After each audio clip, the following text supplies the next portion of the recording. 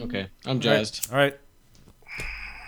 Let's do this. I wonder if I'm going to be able to read my writing. If we're all ready, quiet, please. Quiet on set. Quiet on set. Of course, there is one outside chance for a cure. But, I think of it as a shock treatment. As I said, it's a very outside chance. Would you But just since name you're so- it, for God's sakes? What is it? Do you have any religious beliefs? No. What about your daughter? No. Why? You ever heard of exorcism? They thought they'd made a horror show. 100 lunatics. They stirred a curse deep down below. 100 lunatics. What they had built it began to feel. 100. Forever now they must spin the wheel. This is the 100 Lunatics podcast, where horror lovers and horror haters come together for insights, insults, and information overload. Here's your horror-loving host, Daniel. Welcome, everyone. His horror-hating cousin, Nathan. And Andrew. Tonight, we watched The Exorcist. The Exorcist. This is a big one. Nathan, intern, say hello. Hello, everyone. Hello, everyone. Okay, and now, since this is such a big one, since this is The Exorcist, the 1973 Exorcist, I want to take a moment here to maybe stop and include in on this momentous occasion some new listeners, some potential new listeners that we might have, and explain what the hell is happening here and how we do it.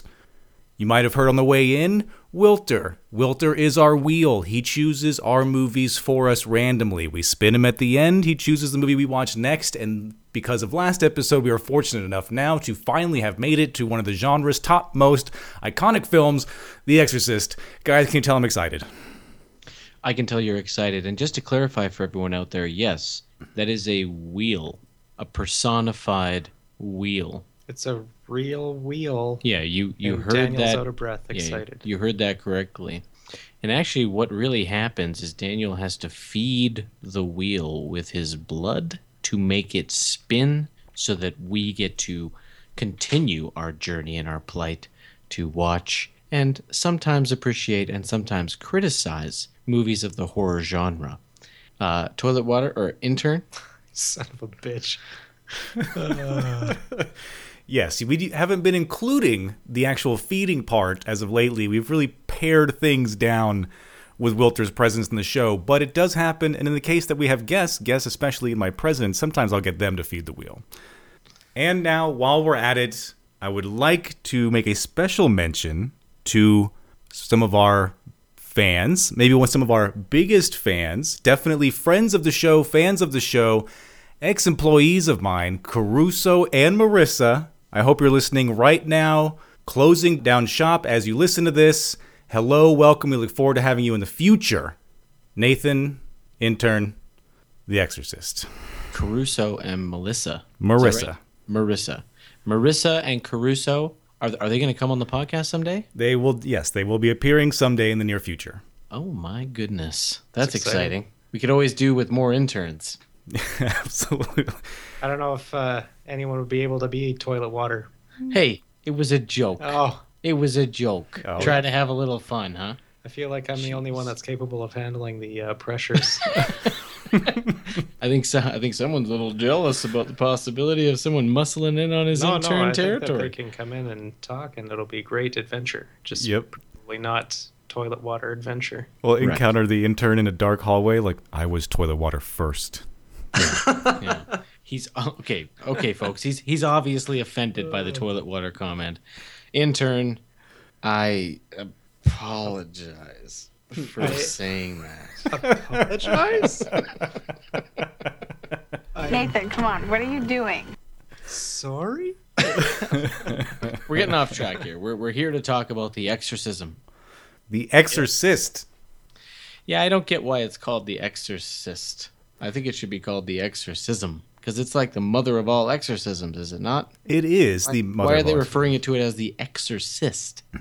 Because that's who Father Marin is. He is like the exorcist, the go-to in the 20th century for exorcisms. No, he's not. He's a guy that did something in Africa 10 years ago for a month. It's not even efficient. It took him 6 weeks. Yes, you're right. This should be called the exorcism. I stand by my comment.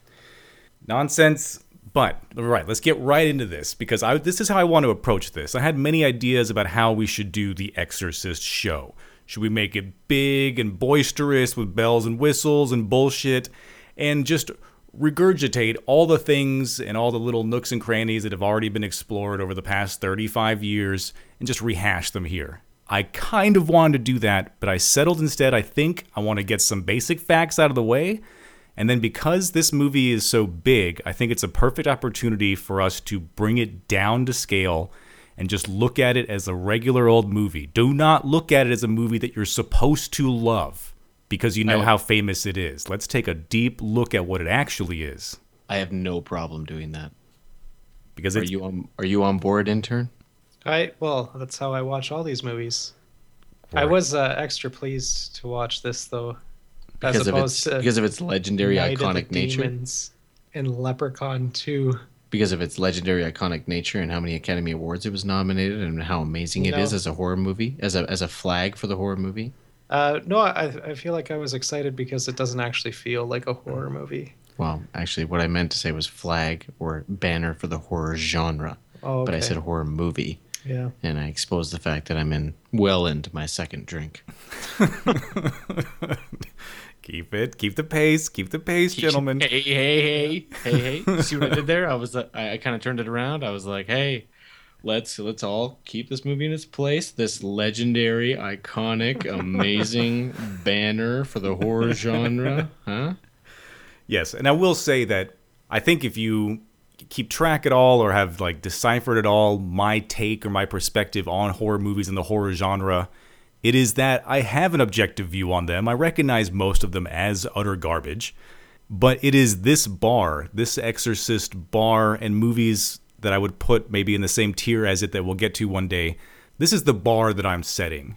And you see that when you set the bar this high, you get things just like the intern just said, which is this didn't feel like a horror movie. And that's not what I want. I don't want horror movies when they're actually made good, the rare time that they're made good, for it to be like, oh, they're so good they have elevated themselves from the genre. That's not what I want. I want this to be the genre and it to be elevated to, not that it is so good it has bypassed the shitstorm that other people think the horror genre is. It depends on who you're talking to. If you're talking to someone that doesn't have an affinity for horror movies or celebrate them in any way, that's probably what they'll lean towards saying when they watch something like The Exorcist, is they will say, this movie did elevate beyond the genre because it meant something to them or it impacted them and they respected its quality. So therefore it can't be a part of the genre because they dislike the genre. However, someone who is a horror movie fan and an appreciator of the genre will probably say this is not elevating beyond the genre. This is what you're saying, setting an expectation, setting a bar, and being that, beacon that everyone should try to adhere to or try to focus on.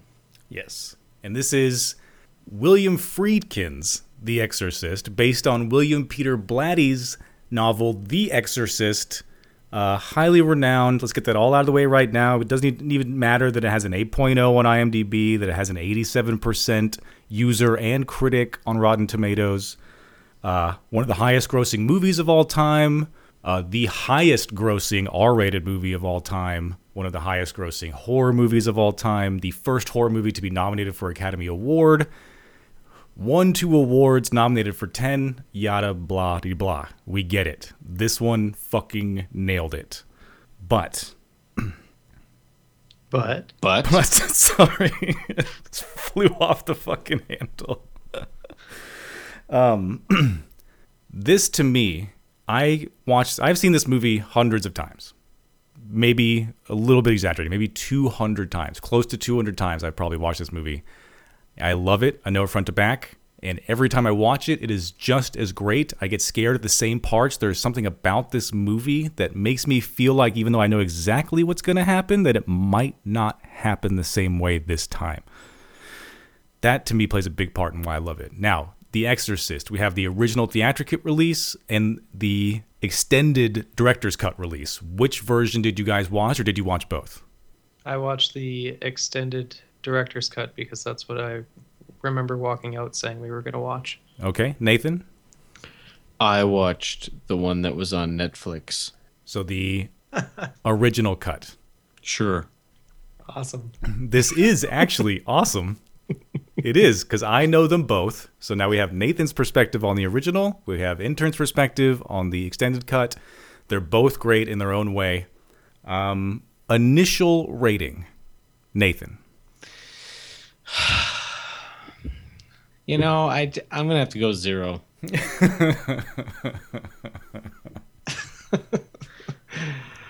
You know, no. I just came in here today thinking you could stroke it like everybody else on the podcast and celebrate The Exorcist, and we could throw confetti in the air, or we could make it interesting. We could make it interesting and make them convince me of something, right? Could make you convince that you would give. I'm offended right now. I'm fucking around. I can't do it. Obviously, I can't give this movie a 0. That would be a slap in the face. Horribly irresponsible. Yeah.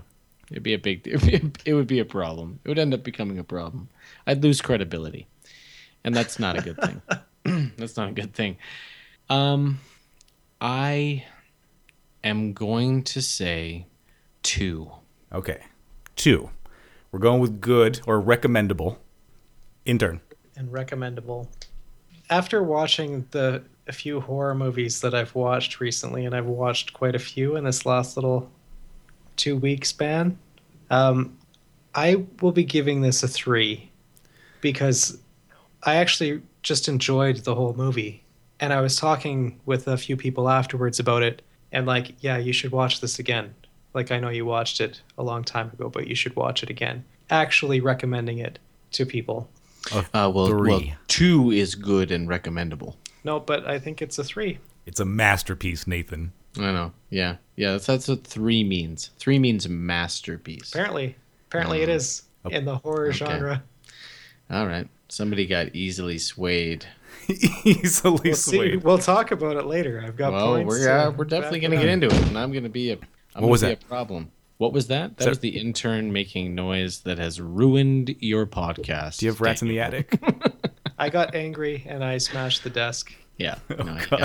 He's becoming possessed. No, he accidentally kneed the desk and looked at me with like an open-mouthed, like, Uh-huh. So, there it is. Yep. Next thing you know, he's jamming the keyboard into his crotch saying, "Fuck me."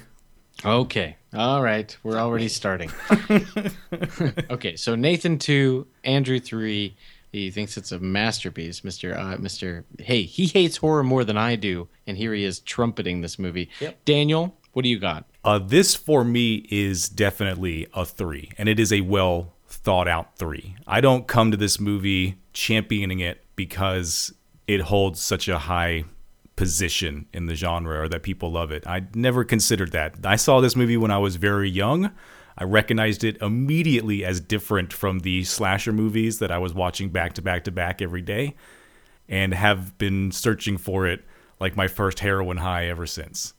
Well, I've watched Back to the Future probably like 200 times, and I'd probably give it a 3 as a masterpiece. So I can understand how watching a movie 200 times would give you an unfair bias. Okay. And ruin your credibility. I could see how that. No. This movie is on the 100 Lunatics site as a number 3 when Daniel's explained the rating system. Oh. This is the movie he uses as the example. Yeah, so it implanted itself in his childhood brain, and there's no going back. I'm here to give a little bit of conversation, because if we all jumped into this ring and jerked off to 3, then there'd be nothing to talk about.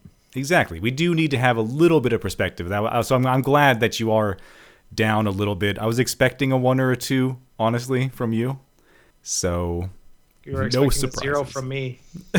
No. What were you expecting from Andrew? You weren't expecting a 3 from him, were you? No, I was thinking I was thinking because his exposure to horror, especially through this show so far, has been the awful stuff, that this would get an immediate number 2, I thought.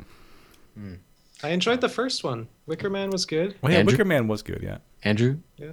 this podcast has now become about fighting over the intern. That's good. Okay, because I'm going to bring you down to 2, and Daniel's going to try and keep you at 3. Okay. So ring a bell or something, Daniel. That's not a bell. that was pretty weak. Okay, so who are we dealing with here? Nathan, did you know? Are you familiar with Friedkin? I'm familiar that Friedkin has directed The French Connection like 2 years before that. Yep. I don't see anything in his repertoire? filmography or his repertoire that would suggest that he is a legendary director of any kind or has the kind of clout that you introduced him with. The French Connection did win Best Picture.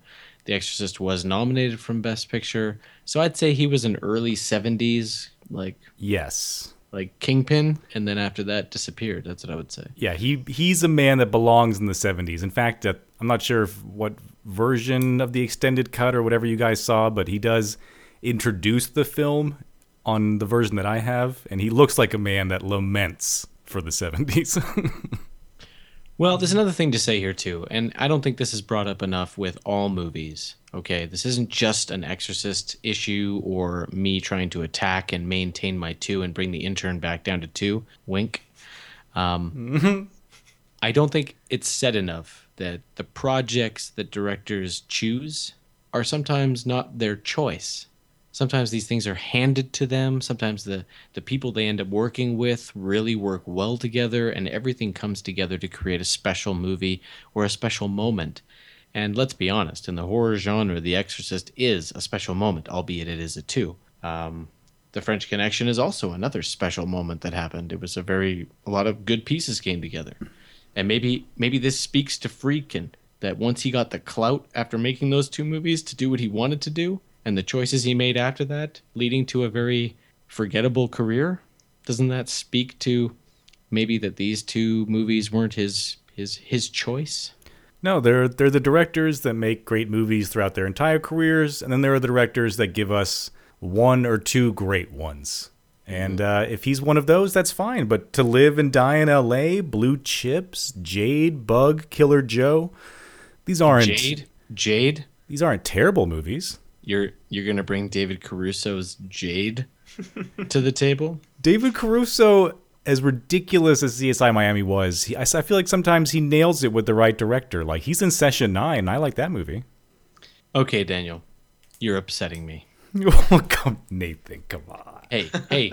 Nathan, come on. What are you doing? The greatness here is The French Connection and The Exorcist, and that's where it ends. Fine. That's fine. That is fine.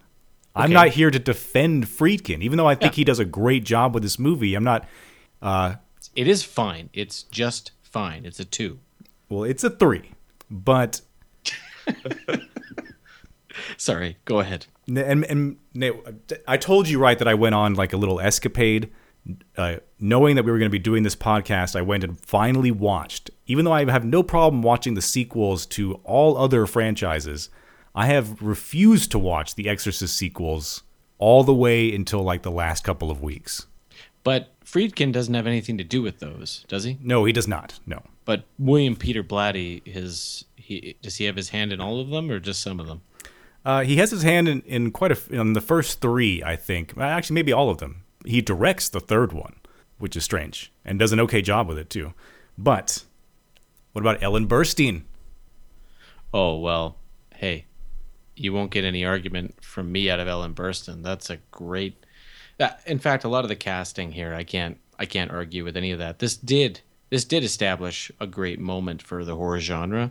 It is, if I could say 2.5, I would probably consider it, just because there's a lot of things in this movie that do need to be talked about and championed, and I will be there trumpeting the things that need to be trumpeted, but I will also bring reality to some of the other areas of the movie that you guys probably gloss over with your, with your hard dicks in your hand. Orgasms.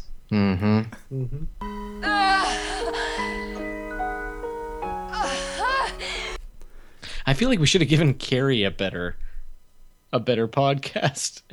So many of the clips get brought back. They do. Carrie had a great podcast, and if we need to go back and do a Carrie podcast remake, we'll do one. That'd be a great candidate. But no, Ellen Burstyn, what can you say? All right, I was going to point out that for Ellen, Ellen Burstyn must be high in your esteem, Daniel. She's one of the main actresses in 2 of your favorite movies of all time. Yes, that is right. Yeah, Requiem for a Dream and The Exorcist. And it's weird, too, because I find her right on the verge of great acting and overacting. It's consistent, though. It works because it's consistent. Yes, I agree. You see in the beginning of the movie, and I don't want to jump into the walkthrough before you're ready, but you see in the very beginning of this movie how she handles stress with her job on the phone, where she freaks out. She has a big spaz on the phone with someone. Mm-hmm. It's very quick to become emotional. So when she becomes very emotional, when the other shit starts going down, it's fluent. It makes sense. There's consistency. Right. And I'm ready to get into this. All I want to mention other than her is Linda Blair. This movie made her and destroyed her at the same time. Max von Sydow showing up as Father Merrin, Jason Miller as Father Karras. Can we stop on Sydow for a minute? Sure. That fucking guy had makeup on in this movie. Oh yeah, he did. Because when I saw him in this movie, I immediately said, wait a minute. He looks exactly the same as he does in What Dreams May Come and Minority Report as he does in this fucking movie. And Needful Things. Well, yeah, but do we need to talk about Needful Things? Come on, second best devil. Vigo? Is that Vigo? No, that's different. No, first best is Stormare in Constantine. Oh, right. You know what, though? Everybody, go check out trailerparkpodcast.com. Eventually, Daniel's going to have to deal with something on his burden list, which challenges the best devil in a movie conversation. Ooh. Yeah. Angel Heart, Robert De Niro. Anyway, here you go. Max von Sydow is 86 years old right now. So back in 1973, he was like in his early 50s, but they managed to make him look like he was 60 pushing 70. Mm-hmm. But because he looks the same. He looks the same. I was blown away at how he looks the same. And then later on in the movie, I've got my face right up to the monitor, looking at his makeup, trying to see. Okay, yep, no, they're fucking with me. He's not that old. No, so. It's true. He's actually in his 40s in this movie. 29. And they 1929. And they have 29. Yeah, that's right. 44. Yeah, he's 44. Okay, well then that's even more amazing because I sat there thinking, is he just one of those guys that started to look old quickly and just stayed looking old for the rest of his life, or is there actually something going on here? But yeah, you could see the makeup, especially on his hands and stuff. You could see it in some of the exorcism scenes pretty blatantly. Yeah, I'd actually say the makeup was a little weak, to be honest. Actually, the makeup has got a lot of credit in this movie. It's two makeup. Okay, so the makeup might be 2, but the fact that it's all practical, I will gladly take a practical 2 over a CG 3. Well, no, you said practical 2. I just said 2. Right. Fair enough. But yeah, they took his face and they gave him like an intense facelift and then made the makeup on his facelift face and then let his face go, and it made all the makeup crinkle up and look very, very natural. They did a good job. Okay. Well, hey, the reason also I wanted to start with Sydow is because he's the first guy we deal with in this movie. So if we're going to start the walkthrough, then we got to deal with him first. We do. And there's only one last thing. The person that gets overlooked that is a big reason that this movie got an Academy Award in the first place, which is Mercedes McCambridge, who plays Reagan's voice whenever it's not Linda Blair. And she is a famous 1940s radio actress who was chosen by the director because she had a bizarre genderless voice that he thought would be perfect to contort. And she got way into it, like old crazy actress way into it. She tied herself to chairs and put herself through physical punishment and like drank whiskey and chain smoked and drank raw eggs and gargled bizarre fluids to get gravel in her voice. And she performed all of these insane growlings and freaking out. All the parts that aren't Linda Blair are all done by this one bizarre 1940s radio actress, Mercedes McCambridge. Well, I think if you're going to give shout-outs to people, you should probably give a shout-out to Jason Miller as well, because I think this is probably one of the more sympathetic characters in the show, polarizing, in fact. I was drawn towards Father Karras. Karras? How do you say it? Karras, yeah. Karras? I was drawn towards... I think Father Karras is potentially the strongest character in this whole movie. Fuck him in the ass, Karras. No, he is. He's... If you were going to say The Exorcist applies to someone, I would say that it applies to him. Well, he's the one. Not to Sidow. That does that, though. We'll get to that at the end, though. Yeah, and I'm with you, Nathan. Yes, he is one of the most sympathetic characters in this movie, and we will be getting heavily into that.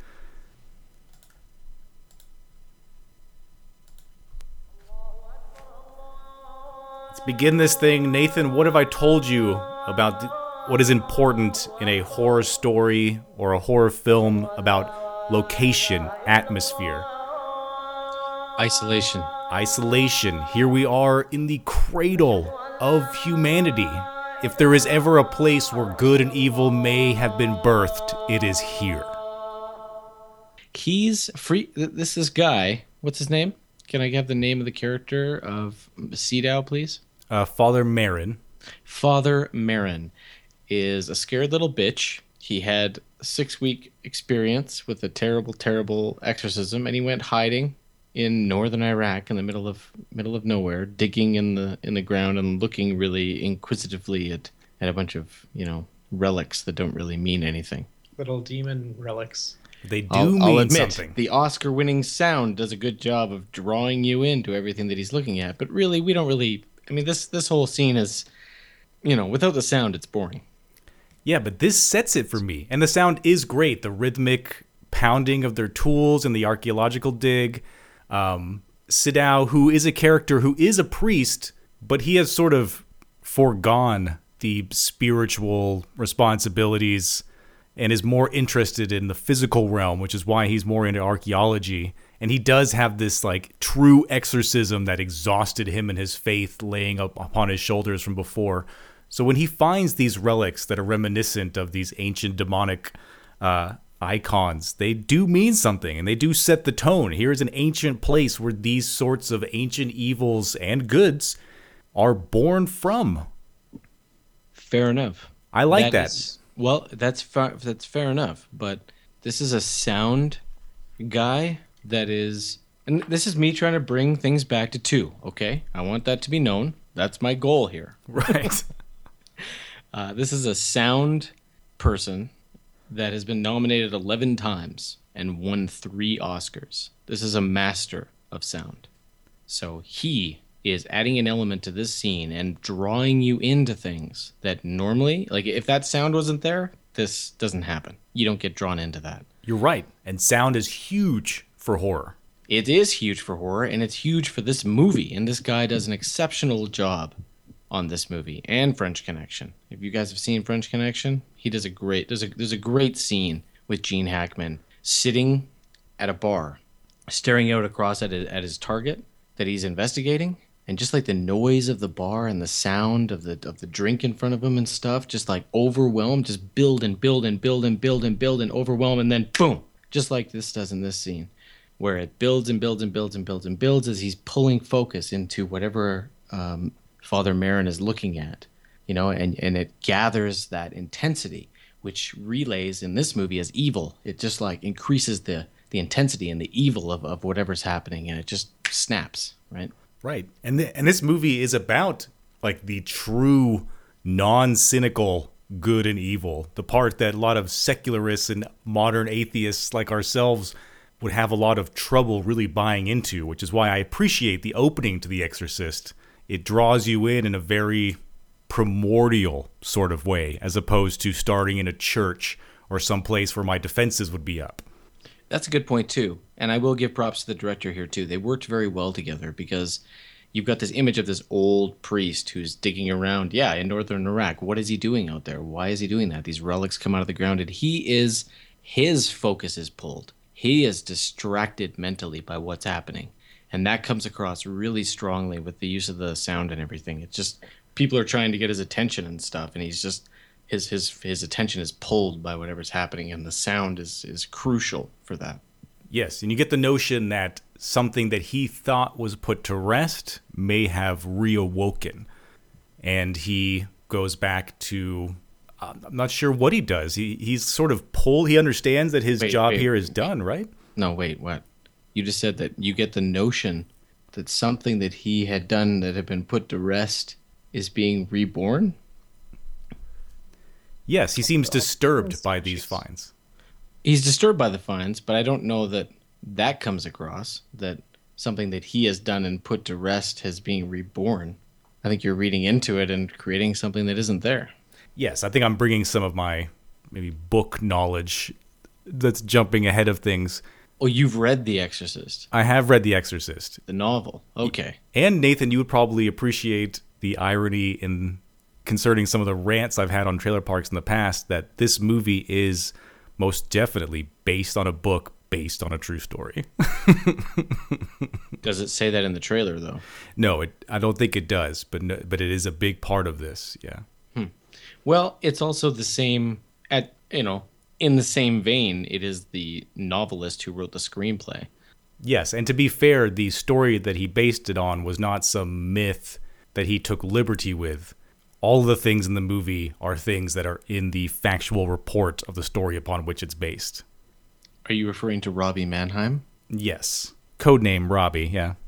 Roland Doe? They keep his name very secretive. But a 1949 case in Maryland, one of only a dozen legitimized and documented exorcisms that occurred throughout the entire 1900s, according to the church. Well, there's a lot of things that happen according to the church, am I right? Right. But am I right? But a young boy with an exhaustive exorcism. Yeah. And young boys. There's a lot of stuff going on there, right? Am I right? Huh? Hello. Ew. Okay. Penis. There it is. Yeah, that's a part of it. That's what they needed to exercise. Oh, what a big tootsie. All right. Right, but we have the great scene. But he seems compelled to leave, right? All of a sudden he has to go somewhere. Where is he going? Where is Father Marin going? Yeah. I don't know. He dis-fucking-peers for the great majority of this movie. But later you learn that he came back to do something scholastic with a different school in a different state or whatever it was. I forget. Yes, that's right. Yeah. Something to do with something scholastic, like he's involved with a college or university doing something, or a church somewhere nearby. I don't know. I don't know. You're right, Nathan. You're right. He is actually, yes, you're right. Yeah, he's been called to this sort of religious university called Woodstock to Right, Woodstock. Yeah, I remember thinking, you mean the concert? yes, to develop and lecture upon some of his findings. Right. Now we are in Maryland. We're in the more natural setting. Chris McNeil, Linda Blair as Reagan. But at first, we only get Chris McNeil. She's a famous actress, apparently. And is this, Nathan, does this start, intern, you can pipe in here. Does this start with her waking up to the sound of what she thinks is rats in the attic? Yeah. Yes. Yeah. But there can't be rats up there because the attic is clean. The attic is clean? Yeah. Yeah, from their Nazi runaway butler? Yeah. But the attic is clean. Then we must have clean rats. Yeah. Was the quote that I have for that. A little bit of tood from that guy. Mm-hmm. Yes, but this is how the official story of the little boy begins as well. It begins with hearing something in the walls or in the ceiling. And so that's how this movie starts, is with Chris thinking she hears something scratching around in the attic. Also dripping water is mentioned in the real story that is not mentioned here. Dripping What's the water. noise? It says the possession started with strange sounds like dripping water that no one could place. That's the information that I have researched. Okay. Oh, come on. This is the old horror genre, the old happy family, nothing's wrong routine with the giggling and the tickling and the asking for a horse, and that's usually how it starts. That's right. We want to set it up as innocent as possible. Oh, let me get that eyelash off her face. Oh, so sensitive, so genuine, so close their relationship is. Oh, shaking bed? What are you talking about? You're crazy. Just go to sleep, honey. Such a liar. Yeah, shaking bed. How do I get her to stop lying about the shaking bed? That's not true.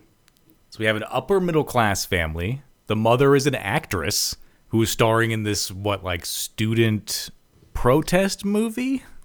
Yeah, we don't know too many details about the movie, but she is stepping in to grab the megaphone and trumpeting some sort of inspirational speech to a bunch of young people. Right? She has some sort of relationship with the director, Burke. We don't really know what that is, that relationship. She's doing something with his penis. Penis. There we go. Right. We don't know about it, but Reagan has definitely picked up on it. Yes, she has. She mentions, oh, are you going to go to dinner? Are you going to bring him by? Is he going to be my new daddy? Which means that we also know that, I think through a dramatic phone call between Chris and the ex-husband, that the dad is out of the picture. He's gone. Is that the phone call that she loses her shit on? That's when she gets pissed off that she's been trying to get through to her husband. She keeps getting the runaround. Right, she spazzes on the phone. And that's what I was saying earlier about it sets the precedent for her emotional instability and that she's very quick to freak out. I mean, she's a woman, right? Am I right? That's right. What can we really expect from her? My Twitter feed is @IHateHorror if you'd like to point your He's thinking of changing negativity it to directly at me. I hate women. It's going to be Nathan's new handle. No, but so there's the things that we hear in the attic. There's the mom being away all the time. There is Reagan dealing with her parents being separated. And this has sort of started in a sort of depression. She hangs out at home all day with the nanny, a young woman which she, gets along with okay, but she's really most of the time down in the basement doing weird little artwork at her art station and then playing with the Ouija board. Oh, this is where things get interesting. So we have Ouija board. Yes, we have a couple of things building up. We have some trauma. It's really sad. She picks up the ping pong paddle and the ping pong ball and just puts it down right away.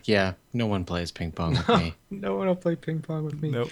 I have in here before she steals the cookie or she's going to eat the cookie. That's the tickling. Yes. And, yeah, but the mom says, "You'll be sorry for stealing a cookie." Oh boy, will she ever be sorry. Yeah. Oh God. And It's tackles leading- her This to is the all ground. punishment.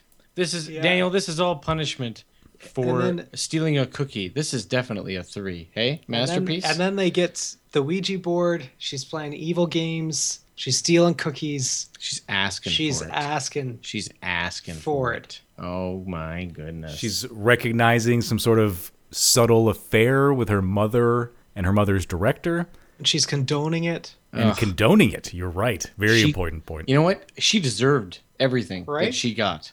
Absolutely. Yeah. Yeah. Okay. I'm coming more to your side. There we right go. now. Okay. But do you know who she's contacting through the Ouija board?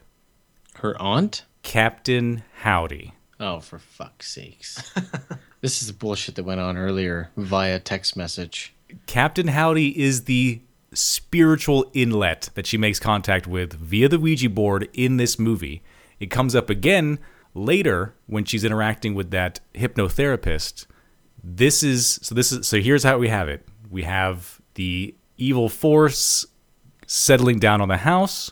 We have a depressed young girl pretending that she isn't depressed, left alone a lot of the day, open to meddling with dark magic, slips into it. Now the outlet is open, and now in come the spirits, the Legion.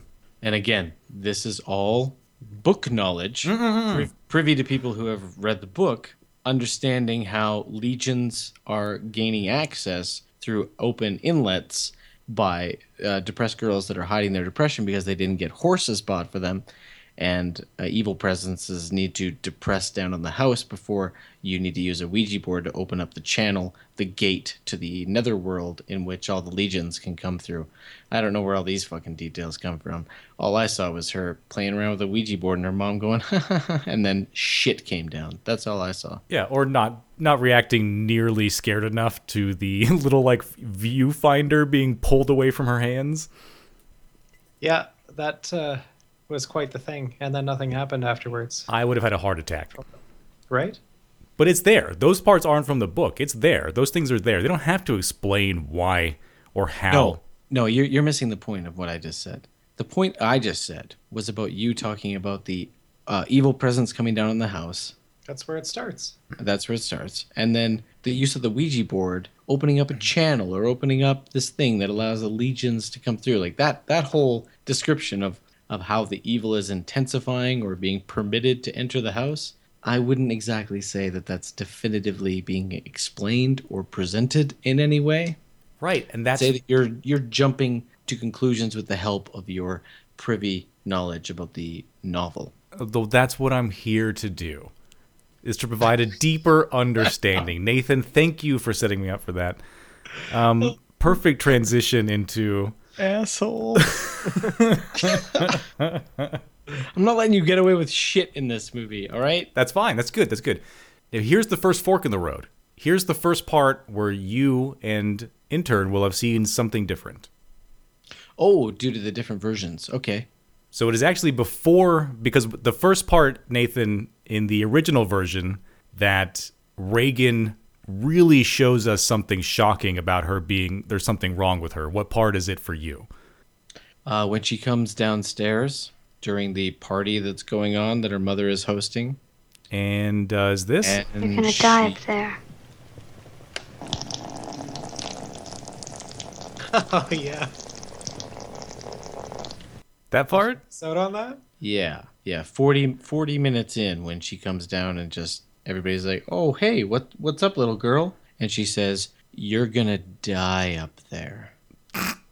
And then starts peeing on the fucking floor. Mm-hmm. Yes. And that's what this movie is really fucking good at, is taking a normal, very rich scene that is full of just, well-acted banter back and forth and interrupting it with horrifying intensity. Yeah. It amps it up big time. And when you try to transplant yourself, and I know we're supposed to look at this movie objectively like it's not what it was, but when you go back in time to 1973, the effect that has on me sitting here watching it on my monitor on Netflix is probably what would you say? What would be fair? Like 10% of what happened to people in a fucking theater? Oh, right, yeah. 1973? Yeah. In 1973, that would have been like, what? Like stunned, like shocked, like slap your face, be quiet. Oh my God. Like,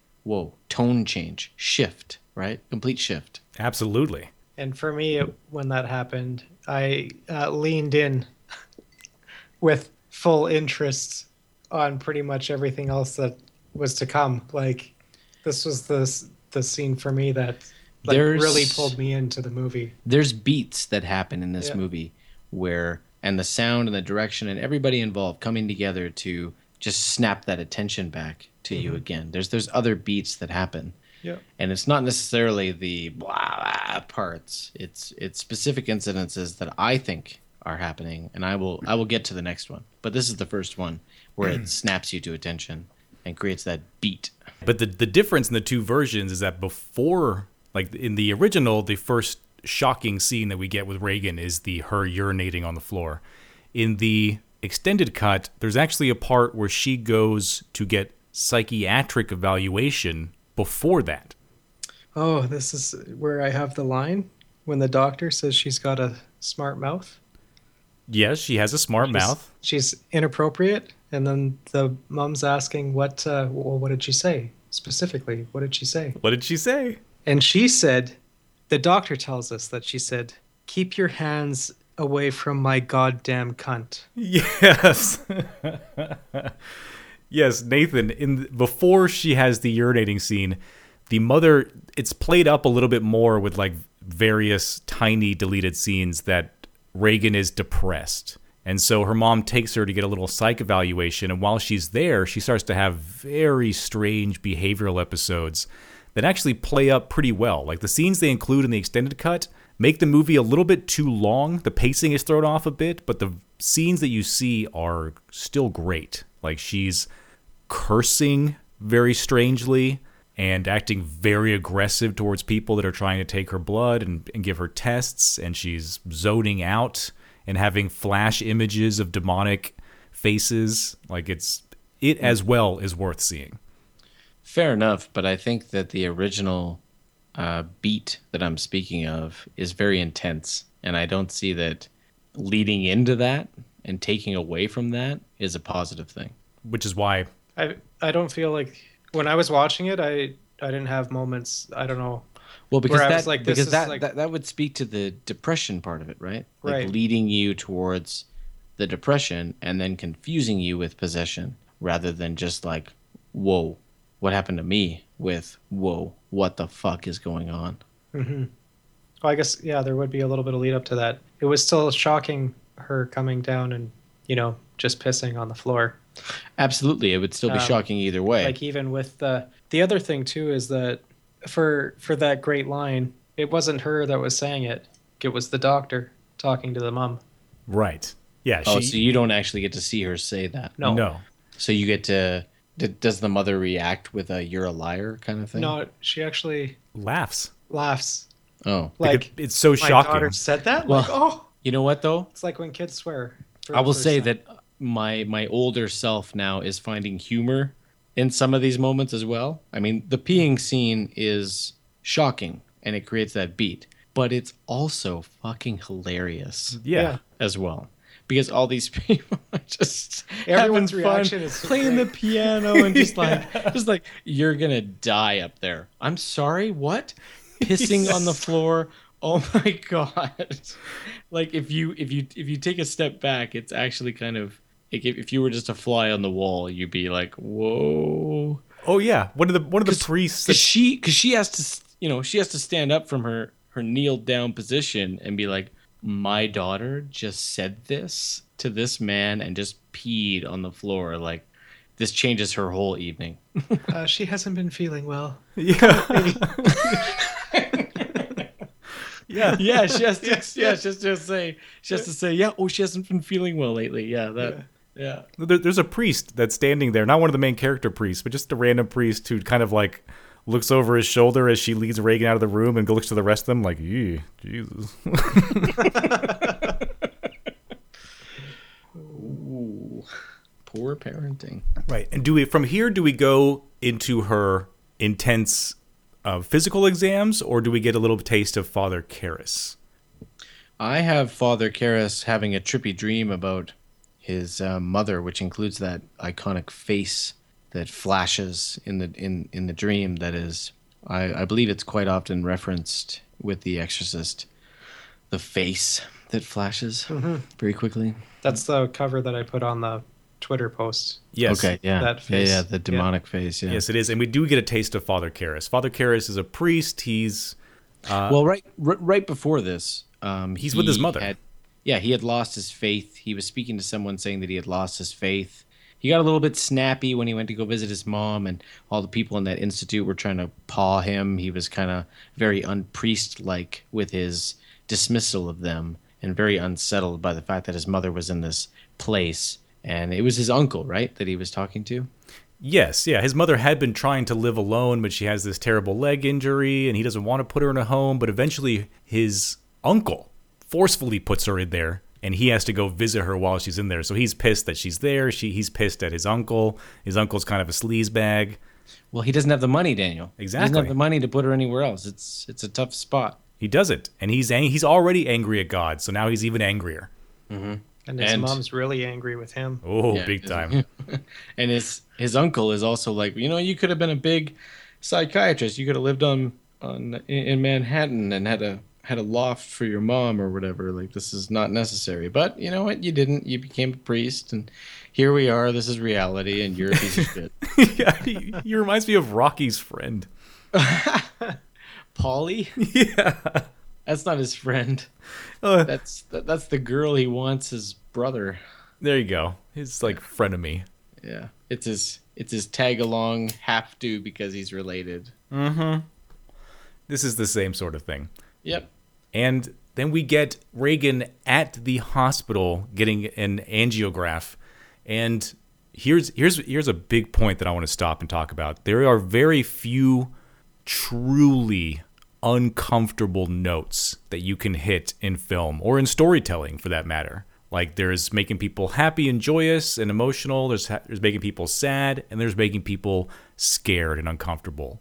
And those very few places you could do that. One is extreme like physical discomfort, and terrifying weird medical examinations play right into that fear perfectly. The other one, even for people that aren't religious, is religious supernatural themes. True evil, true God power, good versus evil. And this movie takes both those things and puts them together. And to me, whose authority states that those two things are the most terrifying? They just are. No, what I'm asking is for like a credible source that says that these things are that to you or that to the general populace. This is the 100 Lunatics authority.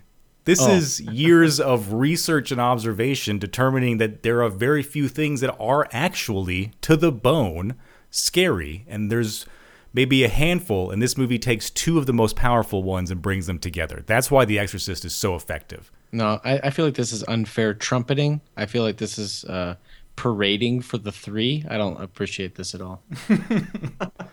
This is like, hey, let's take an intermission and just talk about how The Exorcist touches on the two most important things for fear and scaring people. I'm not an authority on what scares a person. It's a very individual experience. I can't say that religious stuff bothers me at all because I don't believe in it. No, So I don't either. So I don't think that is one of the two top things. Right. I don't think you can actually generalize it like that. I don't think that's fair. I think that's unfairly applauding The Exorcist and setting it up for a 3. And I'm all about the 2 tonight, Daniel. Aren't you tired of being such a pain in the ass, you little shit? Told you I'm going to fight you. I'm going to fight. We're going to fight. I have feedback here. Okay, all right. I wasn't scared. Let's let toilet water step in. At any point in this movie, and that doesn't deter me from saying that it's a 3 because I wasn't scared. So there's different things. I've only been scared by a movie a couple times where it was the movie itself scaring me. Okay, so what you're saying is that the movies. scaring part of it is not what equates it to a 3. Right. It's the quality of the movie itself that equates it to a 3. Okay, well, that would have been the response that Daniel would have liked to give me, I think, instead of playing some audio clip to shame me. But that's okay. That's what I'm here for. But tell me, like, this is the scene that had the biggest impact on audiences. Despite all the religious things that go on in the movie, it's this scene, her getting the injection into her neck. How do you... Oh, the injection scene. Oh, yeah, okay. Yeah, that was gross. Yeah, that was fucking gross. Yeah, the blood splattering. I think I texted you about that. Chelsea wouldn't have survived that. Yeah, that's intense. Arterial spray? Yeah, the arterial spray. Yeah. Yes. And then the initial injection, too, that they put in there. There's like a fluid that they put in that goes through her veins and arteries throughout her brain so that they can check to see if she has any lesions because they expect that all her behavioral and irregularities and sickness are coming from some sort of brain lesion. This shit is hilarious to me. This whole interplay between the mother having experienced what's actually going on and these doctors. Is just hilarious. I've found this very amusing. So that's why I take a bit of a position with the whole fear thing because I'm not afraid of this. I think it's hilarious that these doctors are like, well, this is obviously temporal lobe. Obviously, this is what's happening. Oh, This is when you break this down, this is obviously what's going on. And the mother is like, No, you don't get it. Like this, like the bed was fucking moving. And then she freaks out. Yeah. This is the beginning, though, too, where we start getting this doesn't happen anymore. This doesn't happen anymore. And we hear this from all the doctors, and we end up hearing it from the priests, which is one of the things that I actually really enjoy about this movie, because that's what I want to hear when I'm watching this, because I don't believe in the religious aspect of everything, and it's kind of what makes it more believable that the priests and the doctors both are like, there's a line that should be coming up, but yeah, you need an exorcism, you should get a time machine and go back to the 1600s. Yes, even the priests like will lean in and be like, come on, it's all a bunch of bullshit, really. No, the part that I appreciate, and this is where I will lean closer to the 3 on this movie, is that it all rides on Father Karras. Father Karras gives humanity to the priest situation. It's very easy to put priests up on this god pedestal. It's very difficult to show them as flawed human beings that are struggling with their faith. Mm-hmm. And they show that strictly so that when he comes in contact with this situation, it changes. That's the next beat that I have. It has nothing to do with the quotes that they make about how archaic exorcisms are. It has everything to do with Father Karras. But I don't want to jump ahead, because the doctors, they do a great job of making the doctors, come in strong with a position about temporal lobes and doing all these tests and trying to find lesions and trying to scientifically equate what's going on or medically equate what's happening. And they fail to do this. They fail so badly that they make house calls and they look like absolute assholes. But they don't look like assholes because the movie makes them to look like assholes. They look like assholes because they're out of their element. They don't know how to deal with what's happening.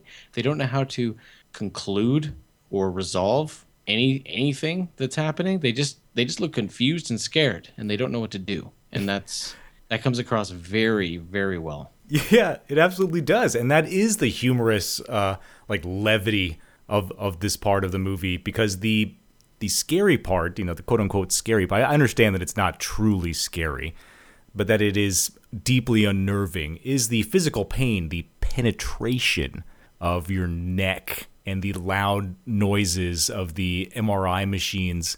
The humorous part is them being face-to-face with some seemingly spiritual element, and all of a sudden all the science is for naught. And they tell her eventually that she's going to have to go find a witch doctor. Yeah, but speaking to your point about those two things, like I will not generalize them as the two epic things that cause fear, but I will say that, yes, like medically, when they did the scene with the needle, they're doing that scene specifically to make you understand how medically serious this is. They're drawing you in by saying this is the fucking real deal. Like, we're doing real brain scans on this girl. Like this shit is getting serious medically. Like, they're trying to figure it out. But going in that it's called The Exorcist, and it's not about medical. So it disassociates yourself from connecting with the whole medical aspect of everything that's happening. So it does provide levity. It does provide humor. And I would argue that people who sat in the theater in 1973 probably weren't taking the medical side of it seriously at all. They were probably just affected by the needle scene, understanding that they were trying to find out what's going on, and didn't really get any sort of fear from that aspect of it. So what do we have now? We have the only other outlet. These scientists have actually told her, you might want to try investigating a exorcism, if only for the power of suggestion. Yeah, that's the quote. Mm-hmm. It was, yeah. But that makes sense though from their perspective, right? And it was delivered well. The line was delivered well. It's like whoever such a dick though. Yeah, he's laughing the whole time. Dick. He was laughing about it. Well, he's not laughing at her. He's laughing at the practice. At the explanation of it? I know. That's the best, dick, arrogant doctor part. Yeah. Yeah, but it's not overdone either. No, it isn't. But, if you just... I was thinking from the point of, if I was this mother and this guy said this to me, mm-hmm. I would have slit his throat. Well, he can't in a room full of, 15 other doctors. That's the funniest part about this scene. Is that it's a big panel? square table filled with 15 fucking physicians, and he's the one standing up saying, well, you could look into this. Like, that, I mean, that adds to it, right? Like, he's basically saying, well, they feel that the power of suggestion will, if they believe that this is happening, then this will create results, and it has created results in the past. And nobody else around the table is saying anything. No, they're like, they are oblivious to what's happening. Yes. Trying not to be part of that conversation. Yeah, like, I'm going to get out of this room, go back to, taking blood tests and doing what I know what is real, and this fucking shit was crazy, and I'm going to forget about this as soon as I possibly can. Yeah. But we don't get to forget about it for long, because now that, here we go. We guess we start to get into some of the actual intense, like, possession scenes moving forward now. Is this the part where they all get brought for a house call, right? Mm-hmm. Yeah, where they give her a lot of drugs. A lot. Like, she's sedated until Monday. You should call a priest. Yes, and it is because, and we will get like a repeat of these scenes going forward in the movie, which I find every time that I watch it still strikes me as kind of scary, which is when you hear the multiple types of voices coming from Reagan's room when the camera is downstairs, and you hear like Reagan's innocent discomfort voice, and then you hear the demonic voice on top of it, and then you hear a combination of the two screaming together, overlaying each other. All that is, again, to the sound quality you spoke of earlier, and makes me very uncomfortable. And it is from this that the nanny calls over the doctor and the mother and everyone together to investigate what is happening with Reagan, because she's just bouncing around on her bed. And that's our first real moment where the doctor is like, oh, fuck. Well... And then they bring out a needle to sedate her while she's like... Is this the Jesus fuck? No, fuck it's Jesus. No, it's not that part. But it is the first time where we understand that something very non-medical is happening with Reagan. All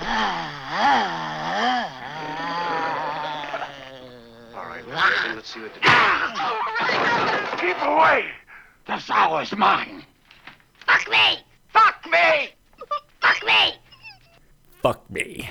That's right. Just the part she gets completely possessed at that point. She slaps the doctor in the face who's trying to arrogantly say something about sedating her, and then screams for everyone to fuck her.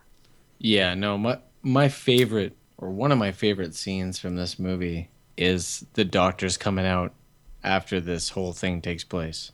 She's freaking out at the top of the stairs, and the doctor comes out, and she basically pleads with him, like, what is going on? Like, what is happening with my daughter? And he says, well, we still strongly feel that the temporal lobe is the problem. And she says, I forget what she says, but it's like, the translation is, what the fuck are you talking about? Are you still talking about that? Because we're fucking beyond that now.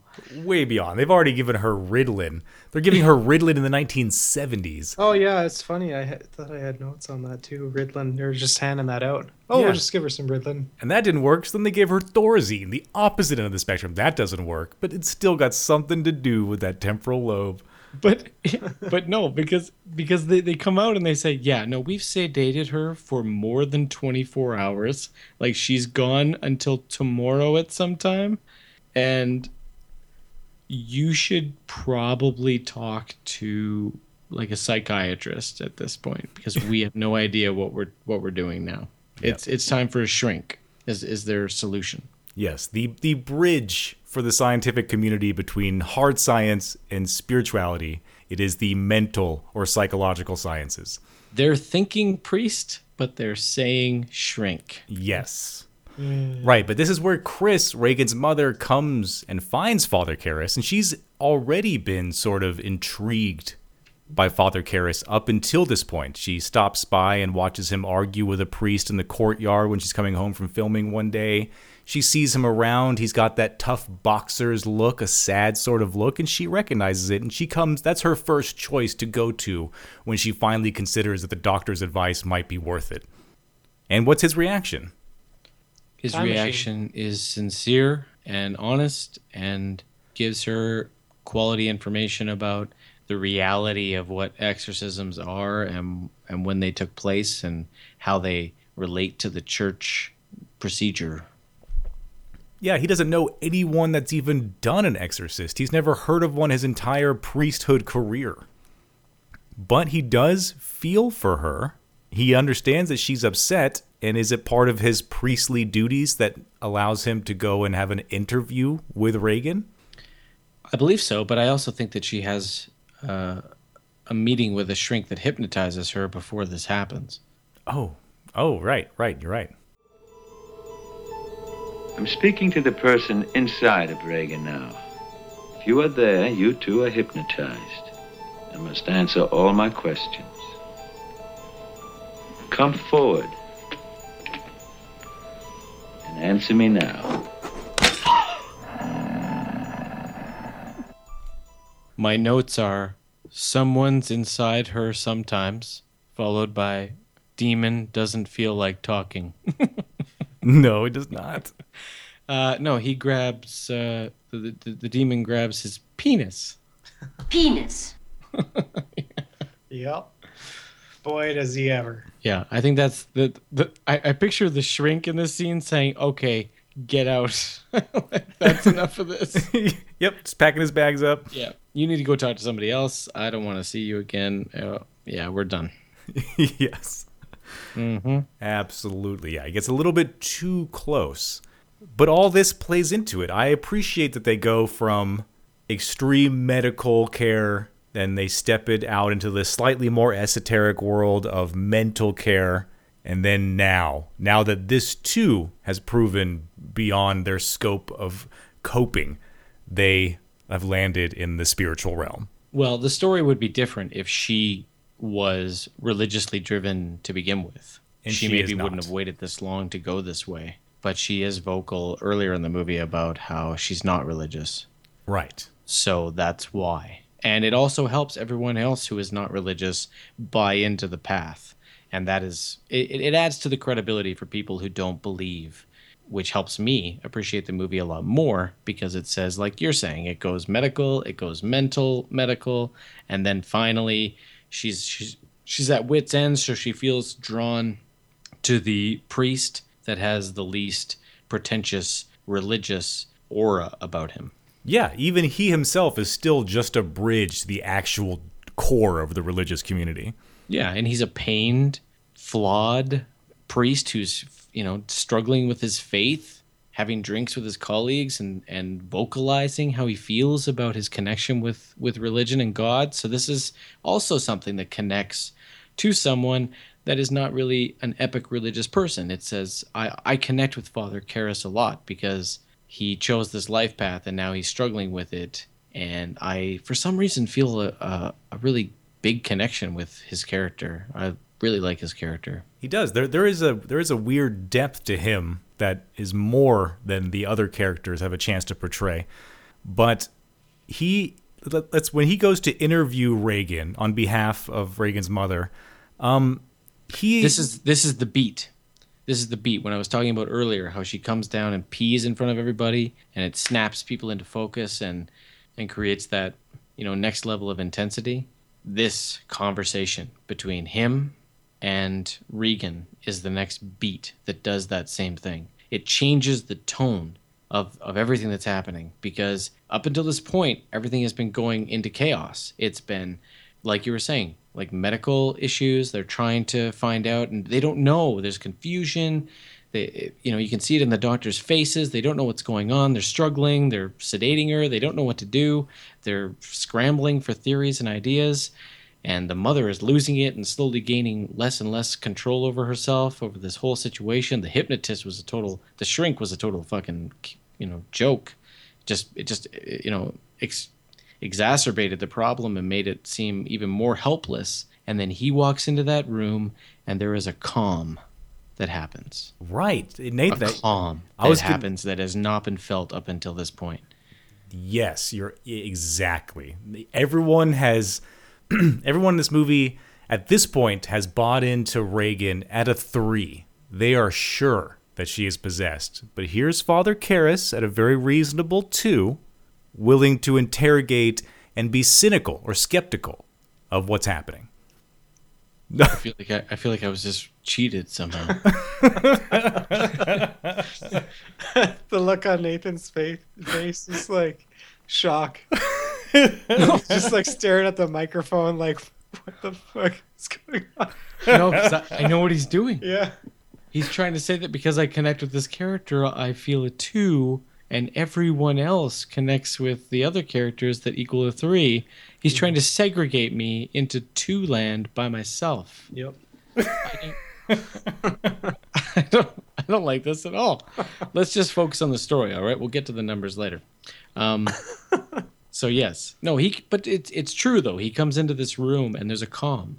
Yeah. He knows how to deal with it. He doesn't overreact, or at least he knows how to deal with it better than anyone else that's walked into this room up until this point.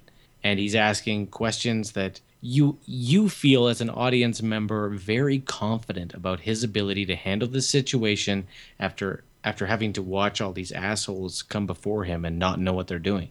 Right, and there are some weird things that do happen, but he still keeps his cool during those things, like right here when she pushes the drawer out when he sits down to interrogate her. Did you do that?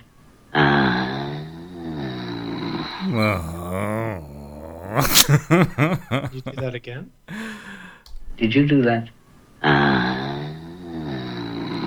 So playful, that demon. He asks the demon to do it again. That was the next. And does the demon do it? No. Distracts him. Maybe later. He distracts him. He gives him a little bit of Latin. The interesting part of this scene is, one, that Father Karras has the nerve and the wherewithal to be skeptical and intelligent about interrogating Regan or whatever is inside of Regan, but also that whatever is inside of Regan is smart enough to know that that's what's happening and toys with the situation. Like, the demon knows Father Karras is there under skeptical circumstances, so the demon gives him things like a little bit of Latin, which makes him turn the recorder on. Like, here you go, here's one of the things the church needs in order to prove this is legitimate, is the victim speaking a language they shouldn't know. And then when he wants him to speak more Latin, the demon pretends to not know anymore and moves on to French and little easy French things that any girl might have read in a book somewhere about horses. It's all playing into itself. It's crafty. It's clever. I like it. Well, when does Father Karras learn that the demon that's inside of her is claiming to be the devil itself? That's right now. What an excellent day for an exorcism. Yes. That happens right now? I think he asks who it is, but already there's a we connotation that goes along with this confession. There's a we, there's more than just us. But he does say, I'm the devil, which is one of the things that makes Father Karras think it's bullshit. Like, this is what schizophrenics think. They don't ever think I'm a specific devil. They think I'm the devil or the god. I thought it happened later when they visited for the second time. Oh. Because she was tied up and she announces herself as the devil. And he says, well, if you're the devil, then you should be able to remove yourself from these restraints, or whatever the verbiage was. That'd be much too vulgar a display of power. Right, yeah, exactly. And just speaking, I mean, the reason why I bring it up is because you're talking about the craftiness, and demons on the level of devil itself, like the kingpin of the evil underworld. Yeah, they should be amused. They should be finding pleasure and being crafty and toying with people and engaging in the conversation in that manner. They should just get off on it. Absolutely. Yeah, because just like you're talking earlier about Peter Stormare being a great devil representation in movies, and that's because he is playful, and that's because he is sadistic and odd and not straight up, superior omniscient evil. That's not as creepy. That's not as unsettling. And there's a push forward here. I can't remember if it's I know that in the meantime we have some little tiny aspects or details that have been spotted on to this film in the extended version as opposed to the original version. Like the thing that you won't get in the original version, Nathan, is the little that demon face, that iconic demon face that we see in Blink sometimes. That movie or that image in the extended version is peppered throughout the film. Like when we see the mother walking through the kitchen in certain scenes, we get a flash image, just a fraction of a second, where it pops up on the stove hood or on the ceiling. When she enters a door, we get an outline of the face of the sculpture that Father Merrin holds at the beginning of the movie. Those little things like that are peppered throughout the entire film to add little like heartbeat moments. See, that's why I would think, like, wouldn't the original be seen as more of the 3 and the extended version be seen more as the 2 if they have to pander to the audience that way? It's unnecessary. It's overdoing it. You should probably watch it. I also have issues with Daniel not remembering what happens next in a movie he's seen 200 times. I'm asking for someone else's voice to pop 200. in. 200. Let's delete the 0 and delete the other 0, and what are you left with?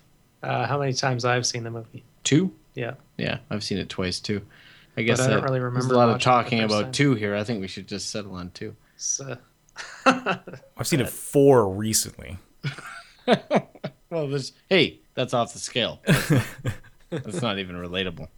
Hey, maybe you should put a bunch of faces and flash faces throughout your entire conversation of 4, and then maybe we can change the scale. Maybe I'll watch the original and then I'll have seen it 3 times. Maybe we can overdo it.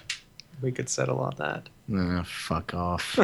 No, the original is the one I saw first. It's the one I knew for years and years and years. The extended version didn't come out until 2000 or 1999, right on the cusp there. So that's crazy. Isn't that crazy? Is that unprecedented, or is that something that happens? I don't know. To go back to all the footage that existed and recut an extended version. What is that? Yeah, I think that's not normal unless you're Lucas. 27 or 26 years after the fact? That's crazy. Yeah, I think the only reason they had the motivation to do it was because they were going to release the movie in theaters anyways for an anniversary. But because in the 70s, when they cut this film, the only argument the writer and director ever got into was between which cut to make the official cut. And the director, Friedkin, eventually said, I have the authority, I'm choosing mine.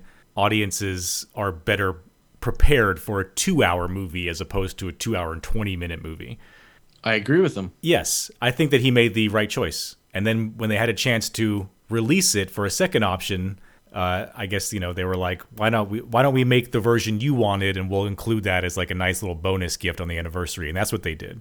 Well, that must have been 25th anniversary then. 25th anniversary for the theater release ended up being 26th year for the DVD release, right? Yeah. But fair enough. I thought that was nice too. That means the author eventually gets to see what the reaction to the version he always wanted. The reaction to the extended version is still positive, even though people, you're right, do give the 3 to the original. If you've seen the original and you love it, or even like it a lot, the extended version is just more of a, wow, this is how it could have been, and these do make it longer and change the pace, but they're not bad. They're not forcefully put in there. They're still good scenes. Ladies and gentlemen, we need to take a moment and sound off some sort of alarm at this point, because Daniel has just engaged in master manipulation. What he has done is taken things that I have said and turned them back around me to reaffirm the 3. And I just wanted to bring light to it. He said, just as you were saying, the original should be viewed as a 3. That is him taking what I have said and reaffirming it back to me to try and position me for a 3 later on. He's trying to exercise the 2 out of you. It was master manipulation at work. I just want to point it out. Okay. Oh, for fuck's sake! I give up. It kind of worked on me a little bit too, so I feel offended by it. I was like, son of a bitch, why did I say that? Because it made sense to in the moment. Oh, fuck.